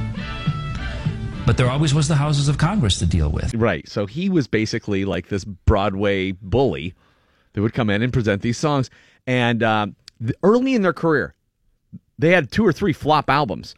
And he started to do the more like Broadway show tunes. And he did Lady. Babe, song, I love you. Well, they worked. They all worked. Those are the ones we know. This is what Sean Casey making a good point here. They all worked. These are the ones we know. Lady, though, was the one that sent their original guitar player. He's like, I'm out. No, dude, I don't want to do this. I am out of here. So then they... just hearing that song makes me laugh. And then Come on, play some more of it. I want to hear them break in. Such a great song. You're with me, I'm smiling. So then they bring Tommy Shaw into the band. The guy was Tommy Shaw, a guitarist whom Bose had last seen perform with a local Chicago band called MS Funk. The audition was simple. 1, you had to have good hair. 2, you had to play guitar a little bit. And he had to come in and be able to sing the highest parts of Lady. Okay, that's... Not many requirements. Yeah. So they didn't hang out. The band becomes huge. Tommy fits in great. And he's like, hey, man, we never hung out. Like, we just weren't cool with one another because Dennis was this... he was just this guy who was kind of a pain in the butt. And then he kept writing these more mellow tunes. Babe was one thing, but when it came to first time, it was like, no, you just can't do that. That can't be who we become. Do you remember that? What is that? I don't remember that. Already, we didn't have to stretch out into Barry Manilow's territory. Called him Barry. So we put our foot down. I had gotten a phone call that Tommy Shaw did not want First Time released as a single, and that he was going to quit the band if it was released. Just quit. That February, the members of Styx met in a Southside Chicago hotel to confront the growing split in the band. I got fired.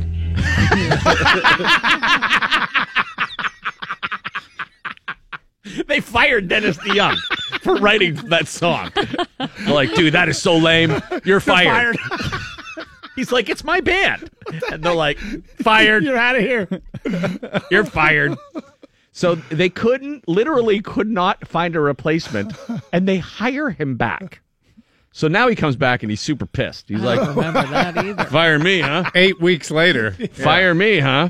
So he writes the Grand Illusion. What is that? Album. That album? Yeah, number 1.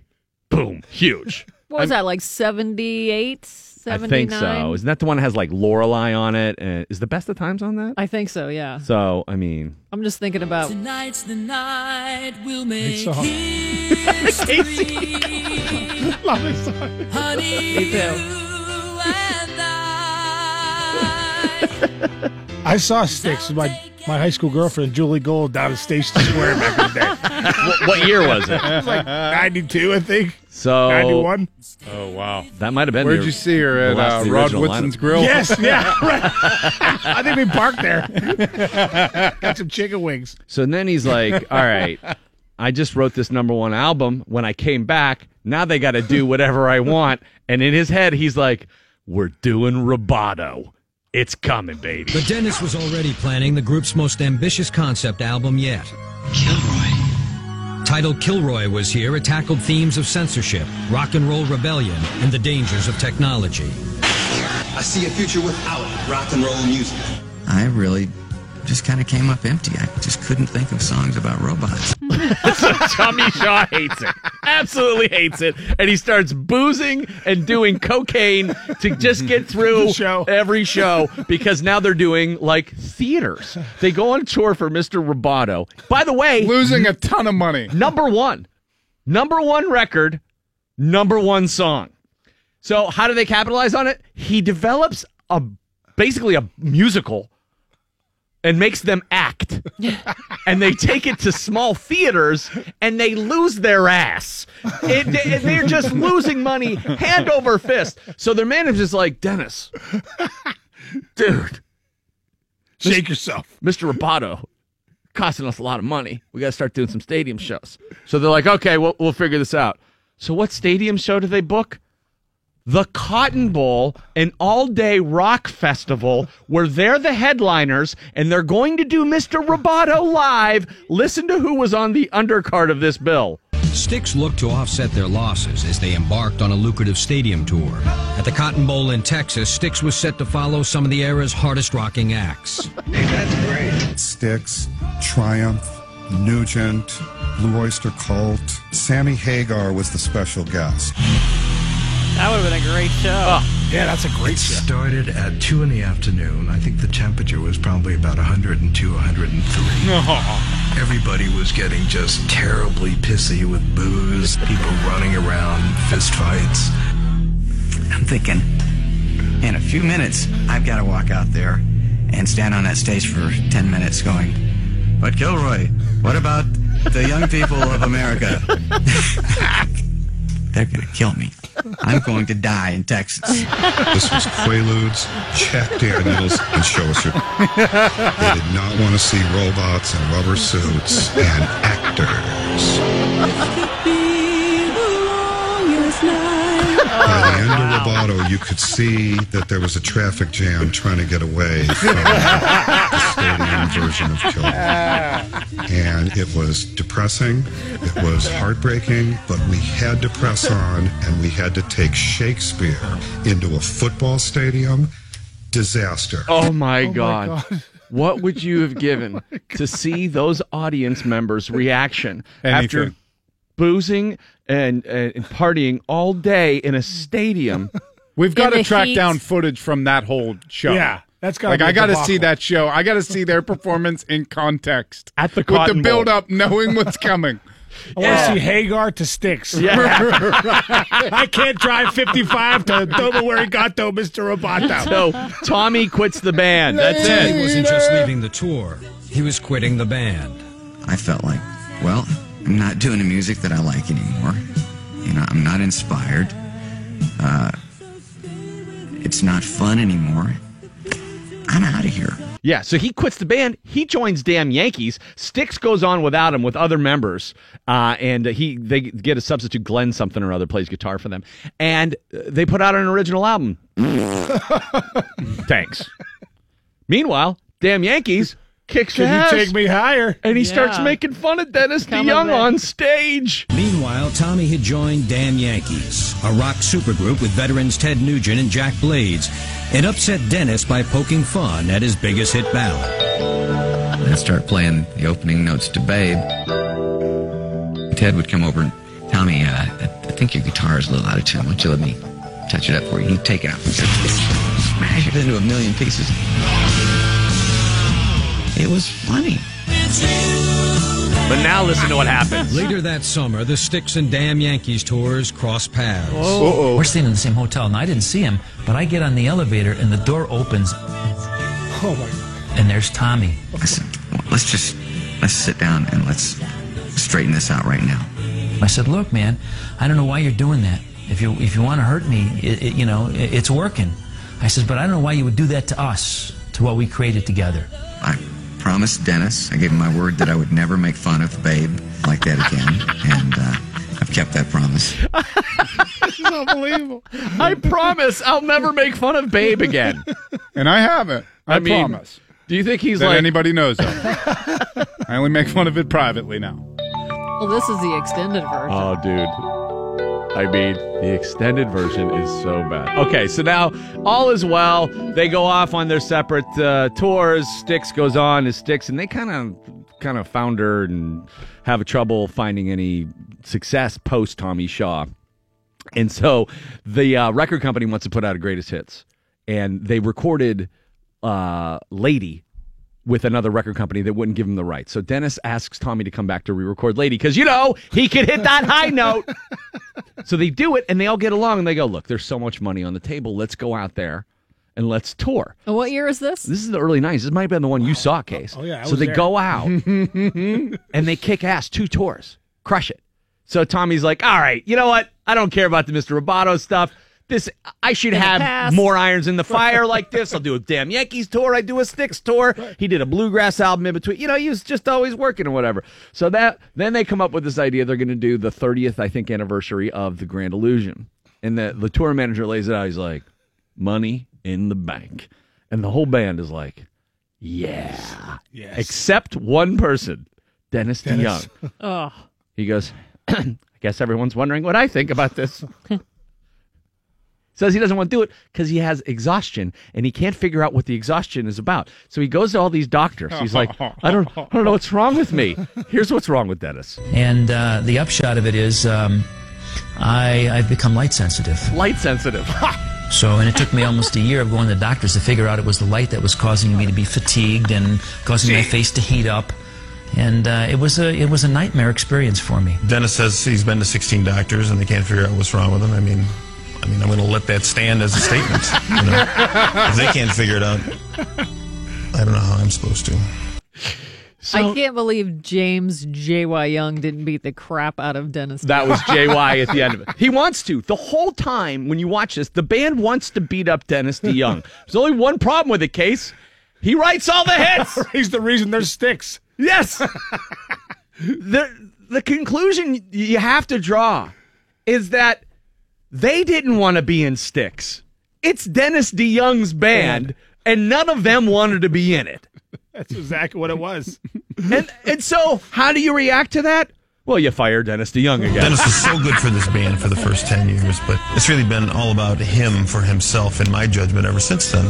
For Dennis, it was either his way or the highway, and we've chosen the highway. They sued.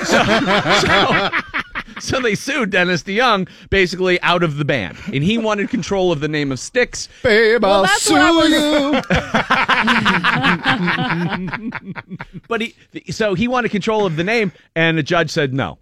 They can use the name Styx. You get to be Dennis DeYoung. So I get to be myself. They go out on tour. They find this guy in Montreal who sounds exactly like Dennis DeYoung, except he doesn't piss them all off. They like him. So they go out and they're singing all these songs from like the early era where they kind of rocked a little harder. And they're like, all right, dude, this is our happy spot. Let's just do this. The band's kicking ass right now. Let's just screw Dennis. So Mr. Roboto being the dividing point for all of this originally, they decide this week they're going to start doing it again. And Dennis DeYoung is furious. And I understand why. Yeah, be pissed. I'm on Dennis DeYoung's side. Screw Dennis DeYoung. Yeah, I'm with you, Val. Dude, I think I just can't. But their success It feels a little like Journey. A little bit. Yeah. Little bit. Little bit. I know he's annoying. I mean, when I watch this, when he said the lights were making it, I mean, I'm sure light sensitivity is a 16 thing. doctors said they couldn't figure it out. He decided to say, it's the lights that are getting me. Case, you ever miss a game because of lights? No, never. Not because of the lights. Like, look, you wuss, put on some blue blockers and start cashing checks. Yeah, clean it up. We're going on tour. They cut stuff out of that behind the music. The original one, when you watch it, he has a couple nervous breakdowns on planes, and they had footage of his wife talking about it. He must have had them remove it because I couldn't find it online, and it was so funny. I remember his wife. Well, like they're flying around and had to make emergency like landings because Dennis DeYoung's hyperventilating. I picture that he has some vault filled with glitter like Scrooge McDuck when he can dive off of it, and he just writes his songs from in there. I just wish he always wore that, like the blackjack the riverboat gambler outfit everywhere he went. It's obviously his world, and everyone was just living in it, right? Hey, man, yep. He wrote all the hits, Case. Come on. So now he wants back in the band. Now I'll leave you with this. This was Styx the movie that Dennis DeYoung produced at one point. The vision of its own identity has become blinded by the glitter of its own device. The time has come for some changes. For the one band with the power to reach beyond what has been and explore what could be. But only a band that has played 1,000 nights on the road and represented this nation on every continent of the globe is worthy of that task. The time has come. 5 men have made the decision to bring back paradise. Everything sounds so. Paradise. When's Styx coming here, Val?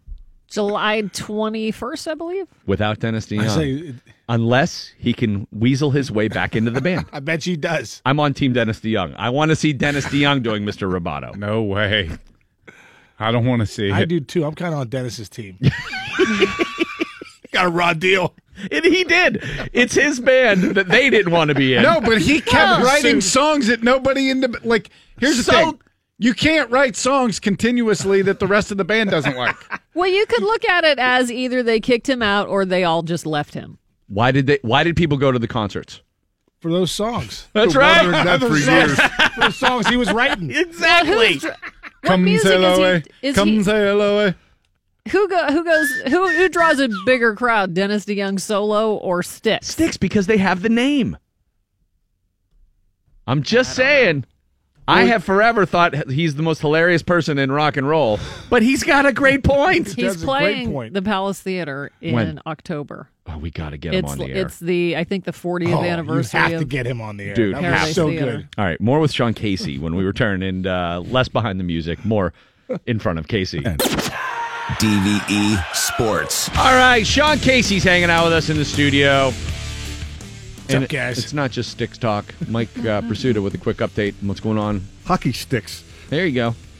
Capitals now have a 97% chance of winning the Stanley Cup based on their 6-2 win in Game 4 over the Golden Knights last night in the Stanley Cup Final.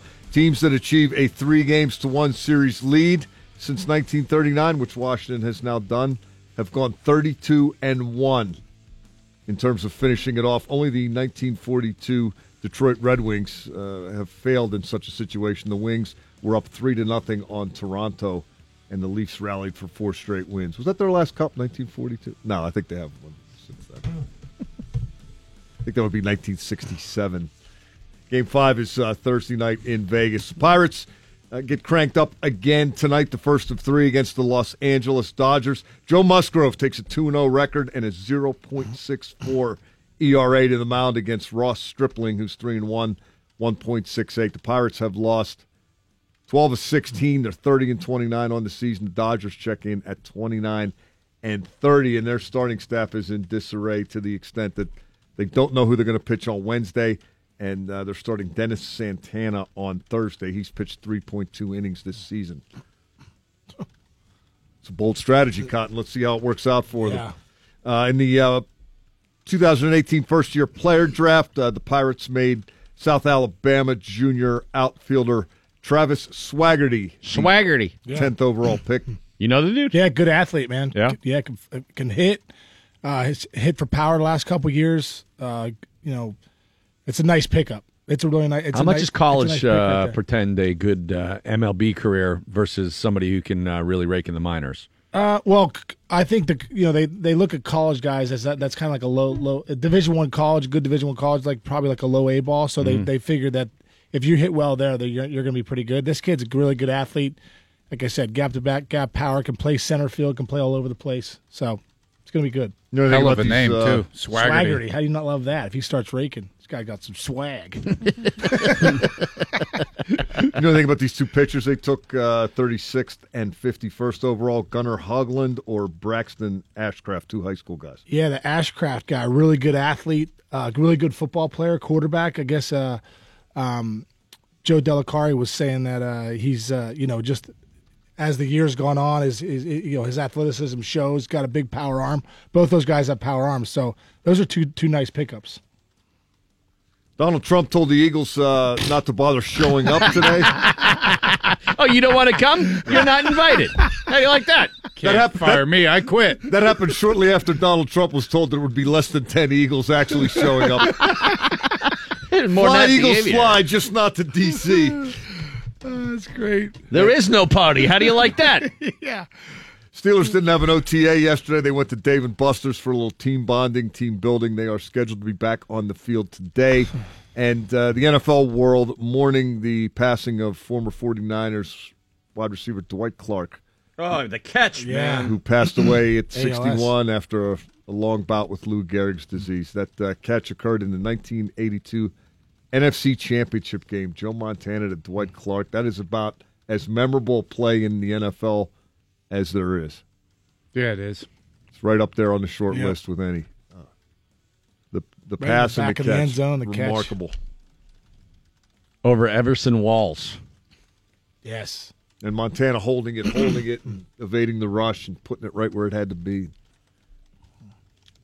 Dude, yeah, that 49ers was were a pretty good golden back then. era of the NFL. I mean, I guess any time when you're a kid, you probably always consider things to be like the golden era. But to me, that for the NBA and the NFL, it really was, I thought, a special time back then. Oh, it really was.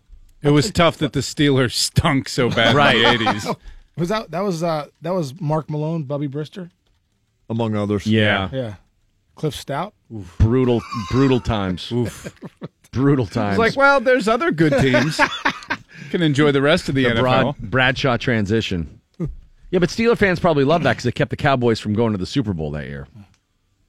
Nothing was better, too, than the NBA playoffs back then, don't you think? Like, when you watch it now, you look back, like, the Magic, Lakers, Celtics. It was a lot of the same teams. It was, Gervin and the Spurs had good teams. Yep. And the Lakers, the Celtics, the Sixers. The Pistons. Oh, and the Pistons. Yeah. Yeah, and then, the Bulls in the 90s. But, in the 80s, man. It was so awesome. It was a lot of the same teams, but those were great series to watch. Yeah. Larry Bird just dominating. It seemed like there were a lot more fights on the court back then, too. There were. There definitely were. What's the best baseball fight you ever saw? Best baseball fight. One of the craziest fights was I got two really quick. the one Kyle Farnsworth. Remember Kyle Farnsworth? Oh, dude, he was my a gosh. house. Oh my gosh. So one time we're playing him in 2003. We're in Cincinnati, and there was some testiness going on in the series, and Paul Wilson, one of our pitcher, goes to turn and bunt, and Farnsworth like throws one up and in on him, and Paul Wilson says to him, "Hey man, that's a little close." You'd have thought he said something about his mother. He's like, your mother's. It's the first time I've ever seen a pitcher charge a hitter. Kyle Farnsworth came off the mound, charged Paul Wilson in the batter's box, picked him up WWE Goldberg style, slams him on the ground. Next thing you know, I'm out there like Braveheart. Here we go, William Wallace. Here we go, man. We're all in the pile, right? It's unbelievable. I get to the bottom. I pull Paul Wilson out. It looks like someone had a knife and was trying to pull his eyeball out. Oh my God, Willie, what happened to your eye, dude? He goes, Kyle Farnsworth was trying to rip my eyeball out underneath the pile. Oh my God. And he had like these really long fingernails. That's how he hold his like knuckle curve or something. He had like a fingernail. It was like a knife, and it was in Paul Wilson's eye. He was trying to pull it out. Oh God. Farnsworth was attacked by Edward Scissorhands. It's unbelievable. Farnsworth was 6'4". Oh, he's a monster. And had to be what? Could squat like 500 pounds. I was in the weight room one time. I was squatting. I'm like, oh my God, is he a defensive lineman or? His legs were So enormous. big. He was so big. Oh, that dude was. He said, "What'd you say?" And Paul was like, "I said it was a little too close. Why are you charging me?" More with Sean Casey. Quick break, and we'll be right back. The DVE Morning Show. Sean Casey is here. We just watched the video of the fight that you were describing, the Kyle Farnsworth teeing off on. Was that Paul Wilson? A monster. It's always unbelievable. I mean, full blood, insane. You never had to. You never at the plate. You never had like a Nolan Ryan kind of charge the pitcher moment or anything like that, did you? I never did, but I was in I got suspended a couple times for like running out to defend. Like, and do you remember that it was a huge fight? 2008, when it was the Rays versus the Red Sox when James Shield threw to Coco Crisp. Coco Crisp came out, man, and Shields threw one of the biggest haymakers ever. I mean, and Coco like Matrix style just dodged it. I couldn't believe he dodged it. Bam! He throws two shots, and then I come flying out like like I don't even know. It's the fastest I've ever run. I was one of the first guys out there. Like, all right, here we go. Who am I going after? And like on the ground next to me, when you look at the replay, there's Coco Crisp getting bundled by Johnny Gomes, but I run right by that. I go, are you all right, Coco? You just keep getting killed by Johnny Gomes. Dude, Coco Crisp. Matrix is the total description of what he did in that fight. Oh, it's unbelievable. He charges the mound. Shields just throws a punch as hard as he can, and Coco Crisp bends backwards from the torso, like from the waist. Oh, my. Isn't that unbelievable? That defied gravity right there. Did he do it in slow motion? It looked like it was. And then I come flying in, right? And I go after Shields, right? So I go to hit him, and DeMarlo Hale, who's our third base coach, grabs Shields, and he goes off the back of the mound with him. So instead of hitting Shields, I'm like, oh my God, there's nobody in front of me. So I look like a total idiot. So I just drop a random Macho Man Savage elbow right on boom! Right on the rubber. So like I throw a punch, there's nobody, I turn it into an elbow drop, boom! I land on the mound, and I'm like, I think I hurt my elbow. The chalk flies up. There's I got 3 games. And I watched elbow you didn't dropping. even hit anybody. I watched the film with Bob Watson. I'm like, Bob, I didn't hit anybody. I hit the rubber. He goes, yeah, as soon as you pull your hand back, though, it's 3 games. I go, No even if I didn't kidding. hit anybody? Yeah. Oh, dude, I'm watching this now, and you're sorting things out after the fight, the skirmish. Looks like you're going to make sure the rubber's okay. I was like, is there anybody? I was like, I'll pay for the rubber, guys. I think I heard it. Dude, there's Madden. Where do you weigh in on everything that went down with Rizzo last week, by the way? And I see Madden in this video, and it just pissed me off back when he was with the Rays. You know what? I know Rizzo well, and I just know he's not a dirty player at the end of the day. Do I think, obviously, a couple years ago, that's a clean play? Clean play. And I think when you're in the mindset of, kind of that mindset, when you're coming into the plate, you kind of, I don't know, you still think about maybe just getting his ankle or something. I don't know. What Diaz was saying that he could have ruined my career, I don't think that. Come on. He went ankle to ankle on him, you know what I mean? And what about the no response from the Buccos? Did you think that there should have been something, even if it was not a dirty play? I still think there might be down the. I mean, I think in baseball that's one of those unwritten rules that doesn't have to happen in that series. It can happen down the road. But if Diaz feels, that he was wronged or whatever, well, maybe one of the pitchers takes it in their own hands. But I don't think Rizzo meant for it to be a dirty play. I just really don't. Is the Buster Olney rule a bad rule? The Buster Posey rule? Posey, I'm sorry. Olney. Buster Olney. But Buster Posey rule, I'd say a lot of catchers still like that. They like to play at the plate. They like the collision. Most of the guys I talk to. But I do see what it is. I mean, you got a guy like Buster Posey. You got these great players, and they're left out to dry sometimes. That ACL he had was big. So I kind of do like the fact that you can't plow a catcher anymore, and also the rule at second base. I mean, the Chase Utley rule.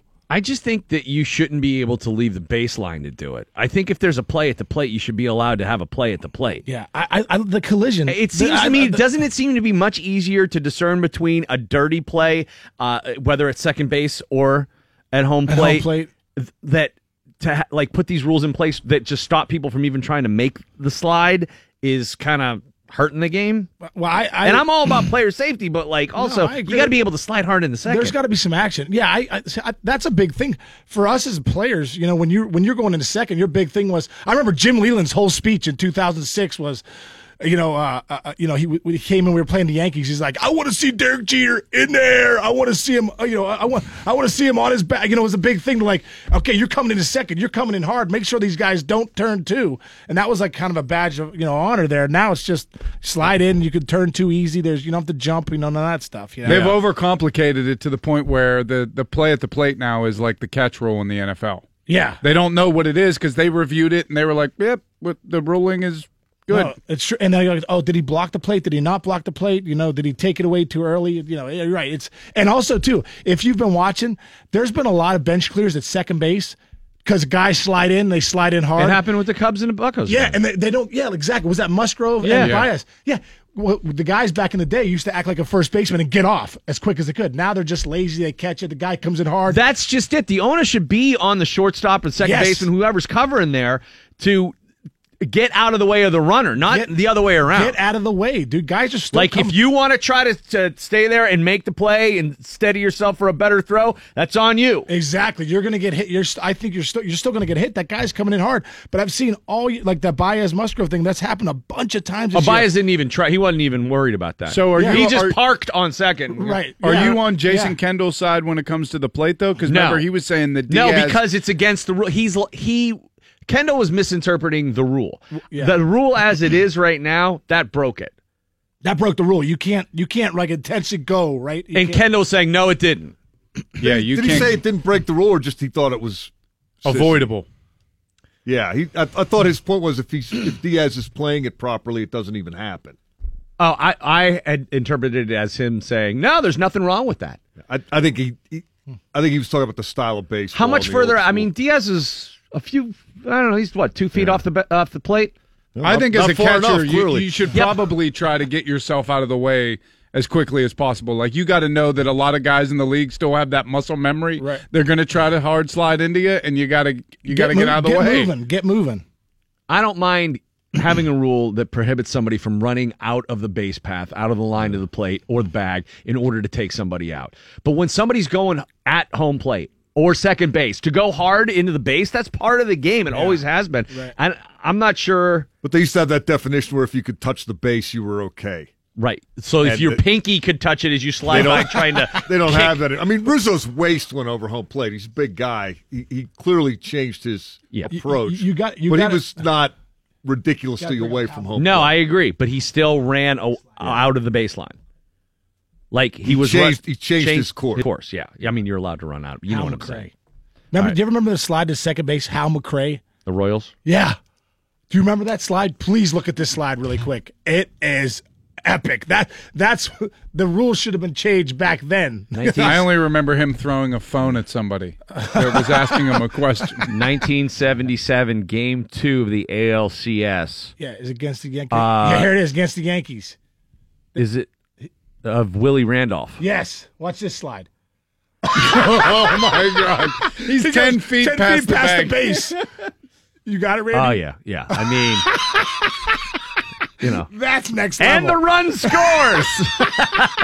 That's like talking about like a bowling pin. He literally tackled him at second base. But that was the So mentality that's of the good guys. hard baseball to me. That was the mentality of those guys. The rules changed over the years to stop that. Billy Martin is out there screaming about it, after the fact. And that's egregious. That's egregious. All right.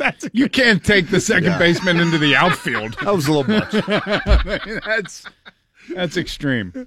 Sean Casey with us right now on the DV Morning Show. I got to take a break. Are you hanging with us? Yeah, we have love Billy to. Gardell on too. Oh, great. Cool. All right, it's coming up next. Steve Berg.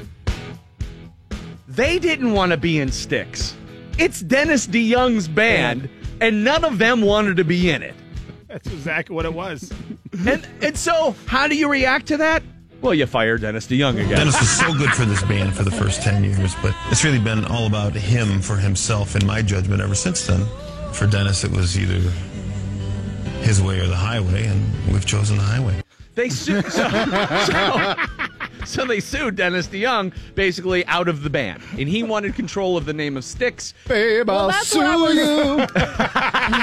Randy Bauman and the DVE Morning All right, Show. Sean Casey's hanging out with us in studio. Gardell is a little late on the call there, but I still stand by that. Like, while I agree, I don't want to be in a band with Dennis DeYoung.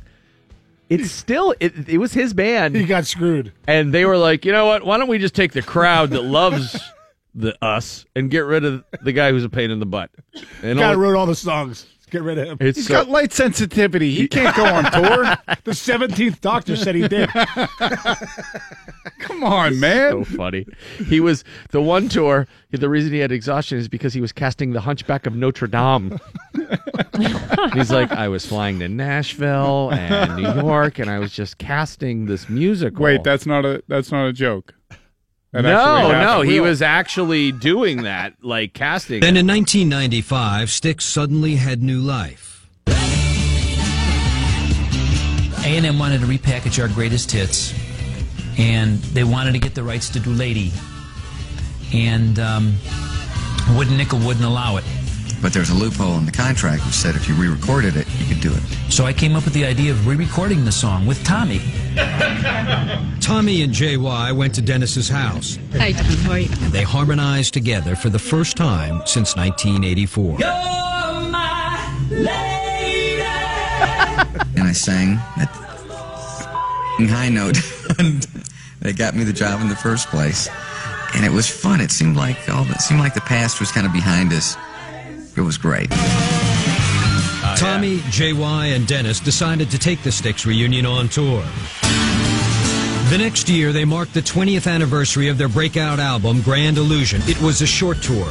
Dennis had a prior commitment to stage his musical adaptation of The Hunchback of Notre Dame. By the time we were on tour with Styx, I was flying to New York and Nashville and Chicago casting for the Hunchback premiere that was going to be in September. A few months after the premiere, Dennis suffered a devastating bout with the flu. I had really worked myself physically and emotionally to a nub. Yeah, that's when he had the light sensitivity. Billy Gardell is on the line right now. What's up, Billy? How you doing? What's happening, everybody? It sounds like a party's going on in there. Well, we got Sean Casey here, and we've been a one-man party. We've been laughing about the band Styx and their the lawsuits that have sort of torn the band apart, and they have announced they're going to start doing Mr. Roboto again live in concert. And Dennis DeYoung, the guy who got fired because he wrote Mr. Roboto, now wants to get back into the band. So it's just good stuff. I certainly hope that all that works out. Yeah, yeah. That's at the top of my list. I hope Styx pulls it together. Well, you love Billy. You love that song, didn't you, Mr. Roboto? No. I had to sing that song. I did one of my first appearances ever on television was on the King of Queens, and me and this other gentleman, we were on the football team, and we came back and we were bullies to Patton Oswalt, and it was a fun episode. And we get into it, and we take Patton out to this place, and we leave him there like an old prank in high school, and the three of us had to sing Mr. Roboto in the car about 9,000 times, and if I never hear that song again, I never saw that episode. You were like King of Queens. You're just a spiteful little man. That might become your theme music. All I want to hear is Renegade. I don't care about nothing else. Yeah, see, Styx is our band. I mean, that's Renegade. No, that is our song. They are not our band. Right. We'll take that one, and you can have everything else. If you can't fix the 76 Nova on a brick street to it, you shouldn't be listening. Brick Street. Haven't they played playoff games here live? Yeah. Yeah, they've done live performances. What did they do to piss us off, though? Nashville, they were down at... Yeah, that's right. Oh, yeah. For the Stanley Cup. That's right. Traitors. During the Stanley Cup, they played. What were they doing during the Stanley Cup? They were playing for the Predators against the Penguins. They were performing... well, maybe it's time to change our song. Dennis DeYoung was performing his adaptation of Cats, I think. I don't want to put the leotard on, Dennis. I told you. We're a rock band. Listen, we're making a comeback now. You put it on. Put that robe back. Who's got the glow sticks? Do you have the glow? Did I tell you? Dude, that behind the music is so funny to watch. Constantly taking the band in a direction they don't want to go in. Yeah, I actually have a dilemma musically right now. Maybe you can help me with it. All right. Well, Lindsey Buckingham can be kind of a, not a good person. Yeah, he's a little diva, argumentative. Yeah, diva's a good word. Little diva. She left Fleetwood Mac. Well, he says he got fired, but yeah. Whatever, got fired because he didn't want to go on tour until he wanted to go on tour, and the band's ready to rock and roll, and I want to see him. Okay, so let's put that in there, too. All right. I'm a big fan of Mick. I'm a big fan of Stevie Nicks. I'm a big fan of the rest of the band. My problem is... Yeah, McVie, Christy McVie, absolutely. The problem is they picked up Mike Campbell, who from Tom Petty and the Heartbreakers, and I think he's going to be phenomenal. And they got the kid from Crowded House, who has kind of a semi-haunting voice like Buckingham. Crowded House. Why? Well, I knew I wasn't going to get blasted. They got him down there from that Crowded House. He's good. I got a T-shirt. That might be the best. How many people they got in that house? Best Pittsburgh band. You want to talk Crowded House? That ain't a Crowded House. I'm going down to see Crowded House in about an hour. But do you go see, those are good choices. Do you go see Fleetwood Mac? Yes. You know why, Bill? I'm going to go. I think I'm going. You know why you go? You got to go. Because they're going to die. They're old. The reason Yeah. they're pissed at Lindsey Buckingham is he's like, well, why don't we wait till mid 2019 to do this? That way I can do. And they're like, no. Hey, have you seen Mick? That guy's grinding back there in the bongos. He looks like the Crypt Keeper. I've been on a tear with classic rock lately because when that goes away, all I'm going to have left are my records. Are they playing the Hollywood Bowl? I'm going to go. They're going to be at the Forum out here, so I'm going to go see them at the Forum. Huge show. But I've been really I just took Will to see Paul Simon, and how was it? He was really good. Really what, good. September? Yeah. Yeah, it was a really good concert, man, and he had probably maybe 15 to 20 of the most amazing musicians I've ever seen in a live concert on stage with him. It was really, really good. No Garfunkel, though.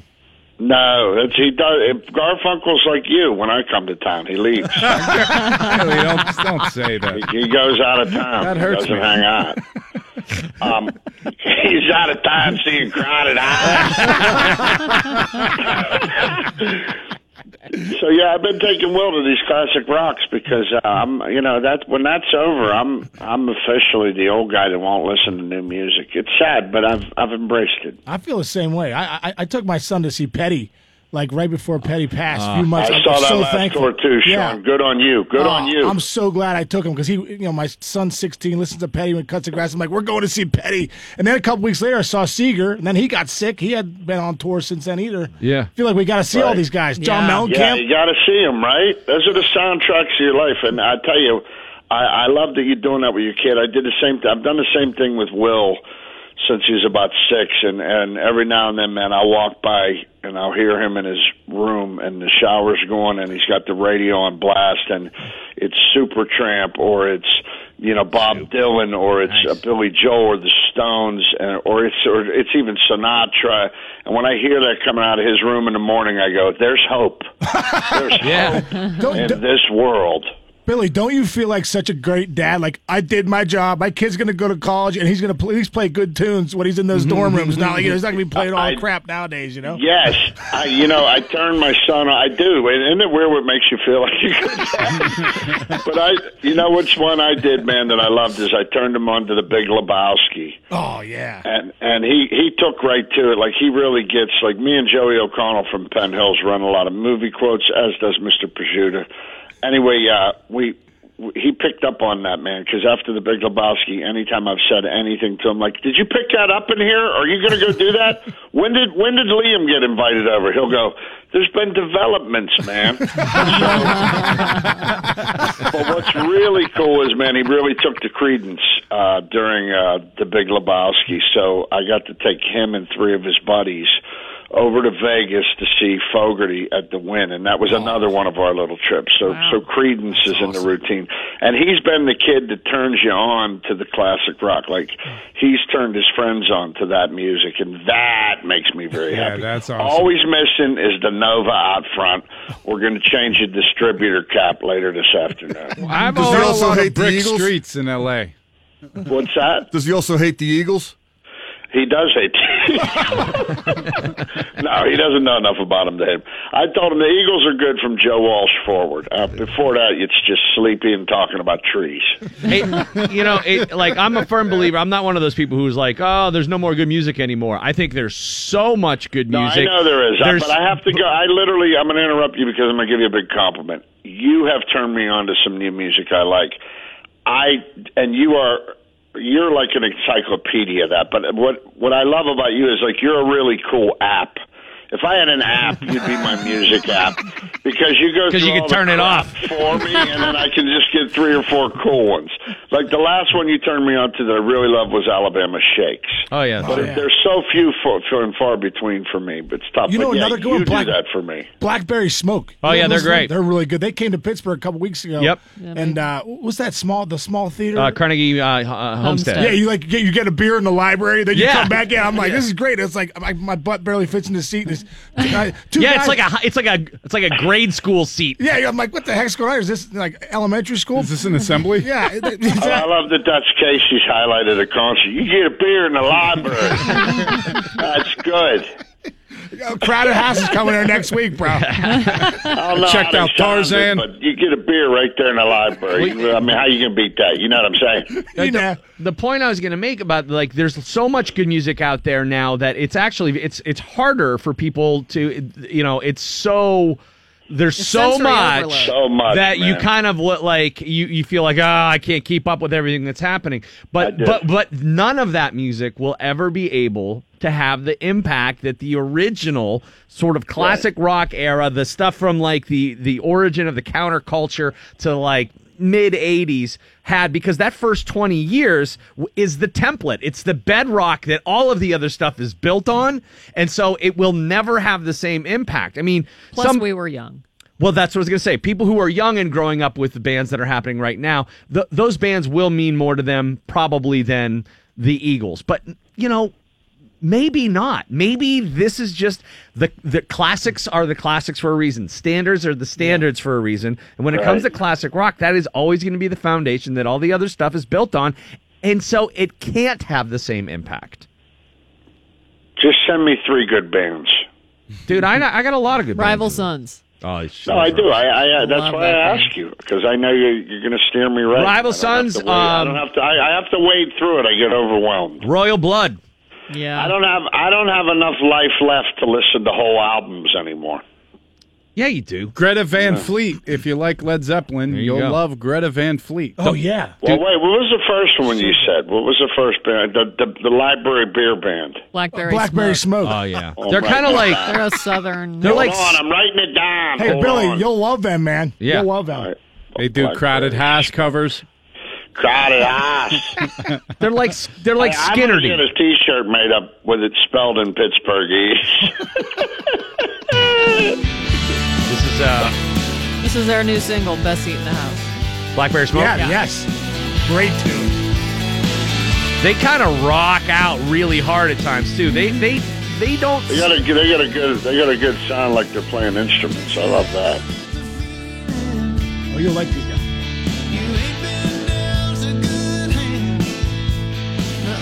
Sounds country-ish. The dude's voice is definitely. They got a little Leonard Skinner in there. It's they remind me of Skinner a lot. I like Drive-By that. Truckers would be another band you should get turned on to. Drive-By Truckers, I know. Carl Perkins Cadillac. I like them a lot. Yeah, they're badass. All right, we're going to take a quick break, and we'll more with Sean Casey and Billy Gardell here on DVE Sports. Mike Pursuta has sports right now. We got Sean Casey live in the studio with us, the mayor. And we got Billy Gardell live in Los Angeles, California, hanging out with us. In the house. I'm going to listen to Crowded House. Well, yeah, that was great. Ollie is at one time. That was good. You just knew it was coming. No, I love it. Crowded House. I love when I do one. I love when you do one, and it's so Pittsburgh that other Pittsburghers go, Oh, there it is. Dude, that was a bad one. Billy, you got me a couple of weeks ago with the, come on. Come on. Dude, that was great, Billy. After you said that, I figured out how to spell that on a text like 4 or 5 times till I got it where it felt just right. Come on! What's going on, Mike? The Vegas Golden Knights were looking for more offense going into Game 4 of the Stanley Cup Final last night, so head coach Gerard Gallant healthy scratched David Perron and turned to Tomas Tatar. This was their plan B. Tatar got one shot on goal. Had another one blocked in 12 minutes and 37 seconds of scoreless ice time. Caps beat Vegas 6-2. Come on. It's a 3-1 lead for Washington. You know what time it is? It's time to start packing your stuff because you're going home. It's 6 past Flurry. Yeah. Game 5 is Thursday night in Vegas. 6 past Flurry. That's funny. Our producer, Joe, reminded me of those. Very nice, Joe. That's an assist. We're putting you down. Primary assist. if you're still holding out hope for the Knights, they have never lost 4 consecutive games in their franchise history. Hey, that's good news. And they've that's they've good. lost 3 in a row now, so they're probably due. Well, there's a first time for everything. Thursday night. Pirates getting ready to host the Dodgers tonight at PNC Park. They need a pick-me-up, and Joe Musgrove has already given them a couple of those. He's 2-0 with a 0.64 ERA. He'll be opposed. I like Musgrove. We should trade him by July. I swear to God, Nutting's in his office, and he's starting to look more and more like Mr. Smithers from The Simpsons. What? He's got a good ERA? Release the Hounds. Plenty of room for the Hounds at PNC Park, Bill. Yeah. Nobody's It's sitting Hound there. night. So sad. Ross Stripling is the starter for Los Angeles, which comes in with a record of 29-30, but the Dodgers have won 12 out of 16. The Pirates are 30-29, but they have lost 12 out of 16. LA's pitching is a little bit iffy after Ross Stripling tonight. Clayton Kershaw, Rich Hill, Hyun-Jin Ryu, and Kenta Maeda. Let's go. I just told you that. Here's the only reason I have any hope, though. Got him confused with the car. My buddy had a Miata that we used to ride around in high school. Dude, the Miata. Yeah. All those guys are on the DL, no matter what they drive. I could wear 2 Miatas like roller skates in a Shriners parade. You say Miata, I say Miata. Let's call the whole thing off, Mikey. Yeah. See crowded house. Hey, if they do call the whole only thing thing I'm off, about holding on to 11,000 here- people will be disappointed. Look, the only thing I'm holding on here with the Buccos is, even with this terrible record, we are only 3.5 back. So there is that. Yeah, and they've been playing bad lately. They're still a game above 500. They can make another run here soon. You think, Case? I don't know. It seems like the minute we start pulling it together, I don't know. The bullpen falls apart. Yeah, it makes me sick. And I ordered that MLB package again, and I'm going to write and see if I can get a discount. I know some people. I hit know them some every people. year. They should give me a break, I think. Well, I mean, just to Couple Casey's bucks point, off. Musgrove, Trevor Williams, and Jamison Tyone are your 3 guys lined up for this series. Yeah, Do those guys not solid. all give you a chance to win? 100%. That's all you need. You need a chance to win. You need to have some timely hitting against the Dodgers, and you got to have nowadays in Major League Baseball, the back end of the pen, 7, 8, 9 is just that's crucial. If you're not successful there, you're going to lose ball games. Pirates got to figure that out. That's what they've been doing. Yep. Rodriguez maybe doesn't need to see as much PT, huh? Yeah, probably not. Sean Rod's having a rough time. Yeah. Yeah. Well, as soon as Jung Ho Gung comes back, which apparently he's well on his way in the low minors. Just make sure he Ubers. That's it. Whenever they call him up. But no, I mean there's your extra infielder, right? Oh yeah. Well, can he played a little short before? Well, hopefully, listen, he hasn't played in a few years. Hopefully, he hasn't lost a step, or his bat speed's still good. I mean, hopefully, that's a big if too. That's sports. All right, Mike Pursuta, Billy Gardell with us, and Sean Casey is live in studio as well. Case, what's going on with the Miracle League field? Oh, man, we got great stuff happening in the Miracle League. My girl Sabrina the other day just hit a home run. Oh, it was awesome, too. She was nice. It was really cool. But we're doing good. We're still rolling. We got a couple weeks left of the season, and like I said, we got 350 kids rolling out there. We're still looking for volunteers, always looking for some money, which is always a good thing. Yeah. But congratulations too. I haven't talked to you since the fundraiser, since we found out what you guys were able to raise. Oh for yeah, the, we raised the over $100,000 at the fundraiser that you headlined. Nice. Billy, which is great. Yeah, it was great. It's such a cool place to go. Love to have you guys there one Saturday because you would just be blown away. I'm in, dude. By the kids are just wonderful. Yeah. I announced a couple of games the other day, and the kids are giving me a hard time. You're not pronouncing my name fast enough. I'm like, oh my gosh, I don't get this bad on MLB Network. They're crushing me over here. Listen, Miota, just get up there and swing the bat. Just give it a Pittsburgh, which would be like John Stop. Number 28. Johnny S. Johnny S. Stachy. Do you have a website where people can go if they want to volunteer? MiracleLeagueSouthHills.org. Okay. MiracleLeagueSouthHills.org. If you want to come volunteer, we'd love to have you over there. A lot of ways to volunteer too, whether you work at the concession stand or announce or just a buddy for one of the kids. Oh, dude, I'll announce someday. Yeah, let's go We'd announce. love to have you guys announce. Randy, we'd love to have you announce, bro. You'd have Now batting. Yeah, I'll just be your echo. Manny. Mota. All right, MiracleLeagueSouthHills.org. .org, yes. All right, good deal. Quick break. We'll come back. More with Billy Gardell and Sean Casey. It's the DVE Morning Show. Billy Gardell live in Los Angeles. Guys. You're supposed to say cuz. Guys! And then we got Sean Casey. I got the new emotion for Bucks today, too. All right, go ahead. Here we go. Yeah, it's just a stretch. Wow. Sean Casey's in studio with us. The mayor's office is open right now. Yes, it is. Yes. And he's hanging out with us. Don't forget, MiracleLeagueSouthHills.org is how you can find out more about what he's doing out there, that great work you're doing on the Miracle League. And you can donate and be a part of that. MiracleLeagueSouthHills.org. Do you guys accept Miatas as a form I was of thinking about payment? When you were talking about Miata. Billy, when you were talking about the Miata, I got a great story. I think back to my childhood. My dad, we used to have the two cars, the Horizon. Remember the Horizons, like this little yellow cars? Like, this car's the greatest. Meanwhile, I was living in Upper St. Clair. I looked like I was in Compton. I'm like, what's going on here?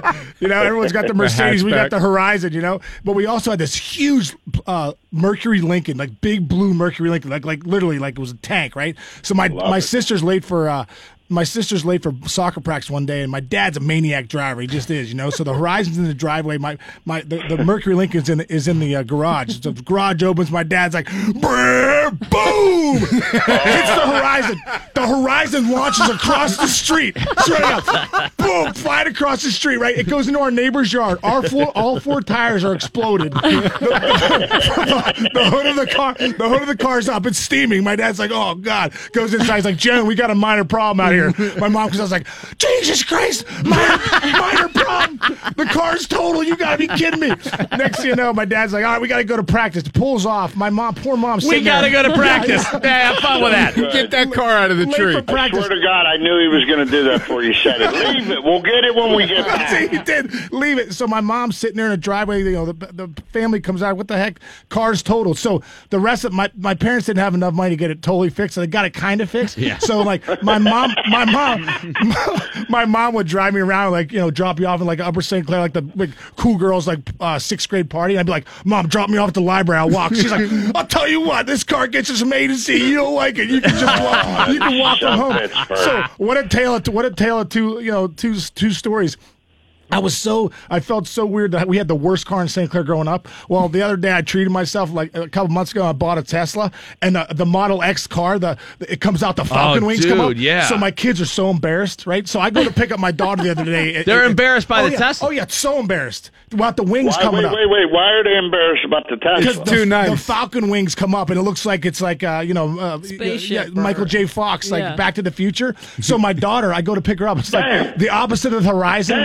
Now we got the best car, and she's like, pick me up, right? She's like, pick me up down there, Dad. I'm like, why? So I'm like, get in the car. So here come the Falcon wings come up. So in front of her friends, you got the Falcon wing doors opening up. She gets in the car. It's like the opposite of the Horizon, the piece of crap car. Yeah. Right? She gets in and starts bawling. Oh, God, I'm so embarrassed. I'm like, listen, back in 6th grade, I had the worst car in town. Okay? This car gets us from A to Z in luxury.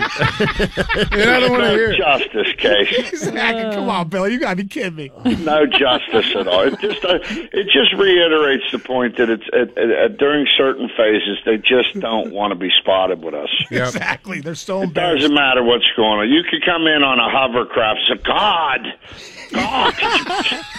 Why do you have to bring the hovercraft? God. Just get in. As a kid, nothing hovered.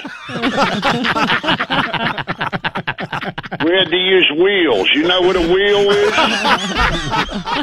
Now listen, this is a song by Crowded House. I want you to hear. That's a walk-off. This thing will hover you from point A to point Z. All right? Listen, plutonium don't grow on trees, so stop acting all snobby. Think this is easy? No, I'm not going to hover a block away. I told you for the last time I ain't dropping you off on the roof. No. I'm going to take you back in time, smack you around, give you some manners. There's no pleasing them. There's no way. The best car, the worst car. They just it doesn't matter. It's Dad's car. Look, though, I mean, in your daughter's like limited defense in this case, you remember being that age, and you think stuff stays with you forever. It seems like that period of your life seems like you are branded for eternity with certain things. So you're just, if you're Everything even is unsure, devastating, you know, if you're just unsure, that's enough to be like, I don't know how this is going to play out, and I don't need this. I don't need this scarlet letter. Okay. That's why I have so many problems at 44. With me forever. Yeah, they're playing social defense. They don't know. Oh, look, fancy doors came in. Yeah. Guys. Yeah. So funny. Like, does your locker open regular, or does it come out like falcon wings? Yeah, you know, it'd be really cool is if those doors were on a Lamborghini like it was intended. Casey, you plug your car in. Environment. Oh. Casey, charge your car up. Casey, you should buy her a lunchbox that opens on the sides. Oh, that's good. She'd love that. Here you go. There's a little Tesla lunchbox for you.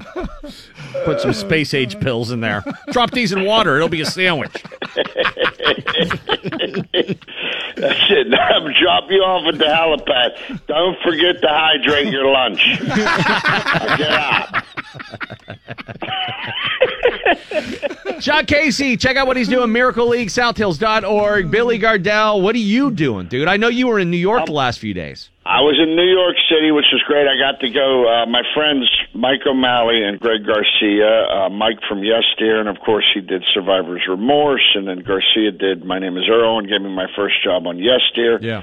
They wrote Escape to Margaritaville on Broadway. And I got to go see that, and Jimmy Buffett was there, and he sang Margaritaville, and then I went backstage and got to meet him. And was he cool?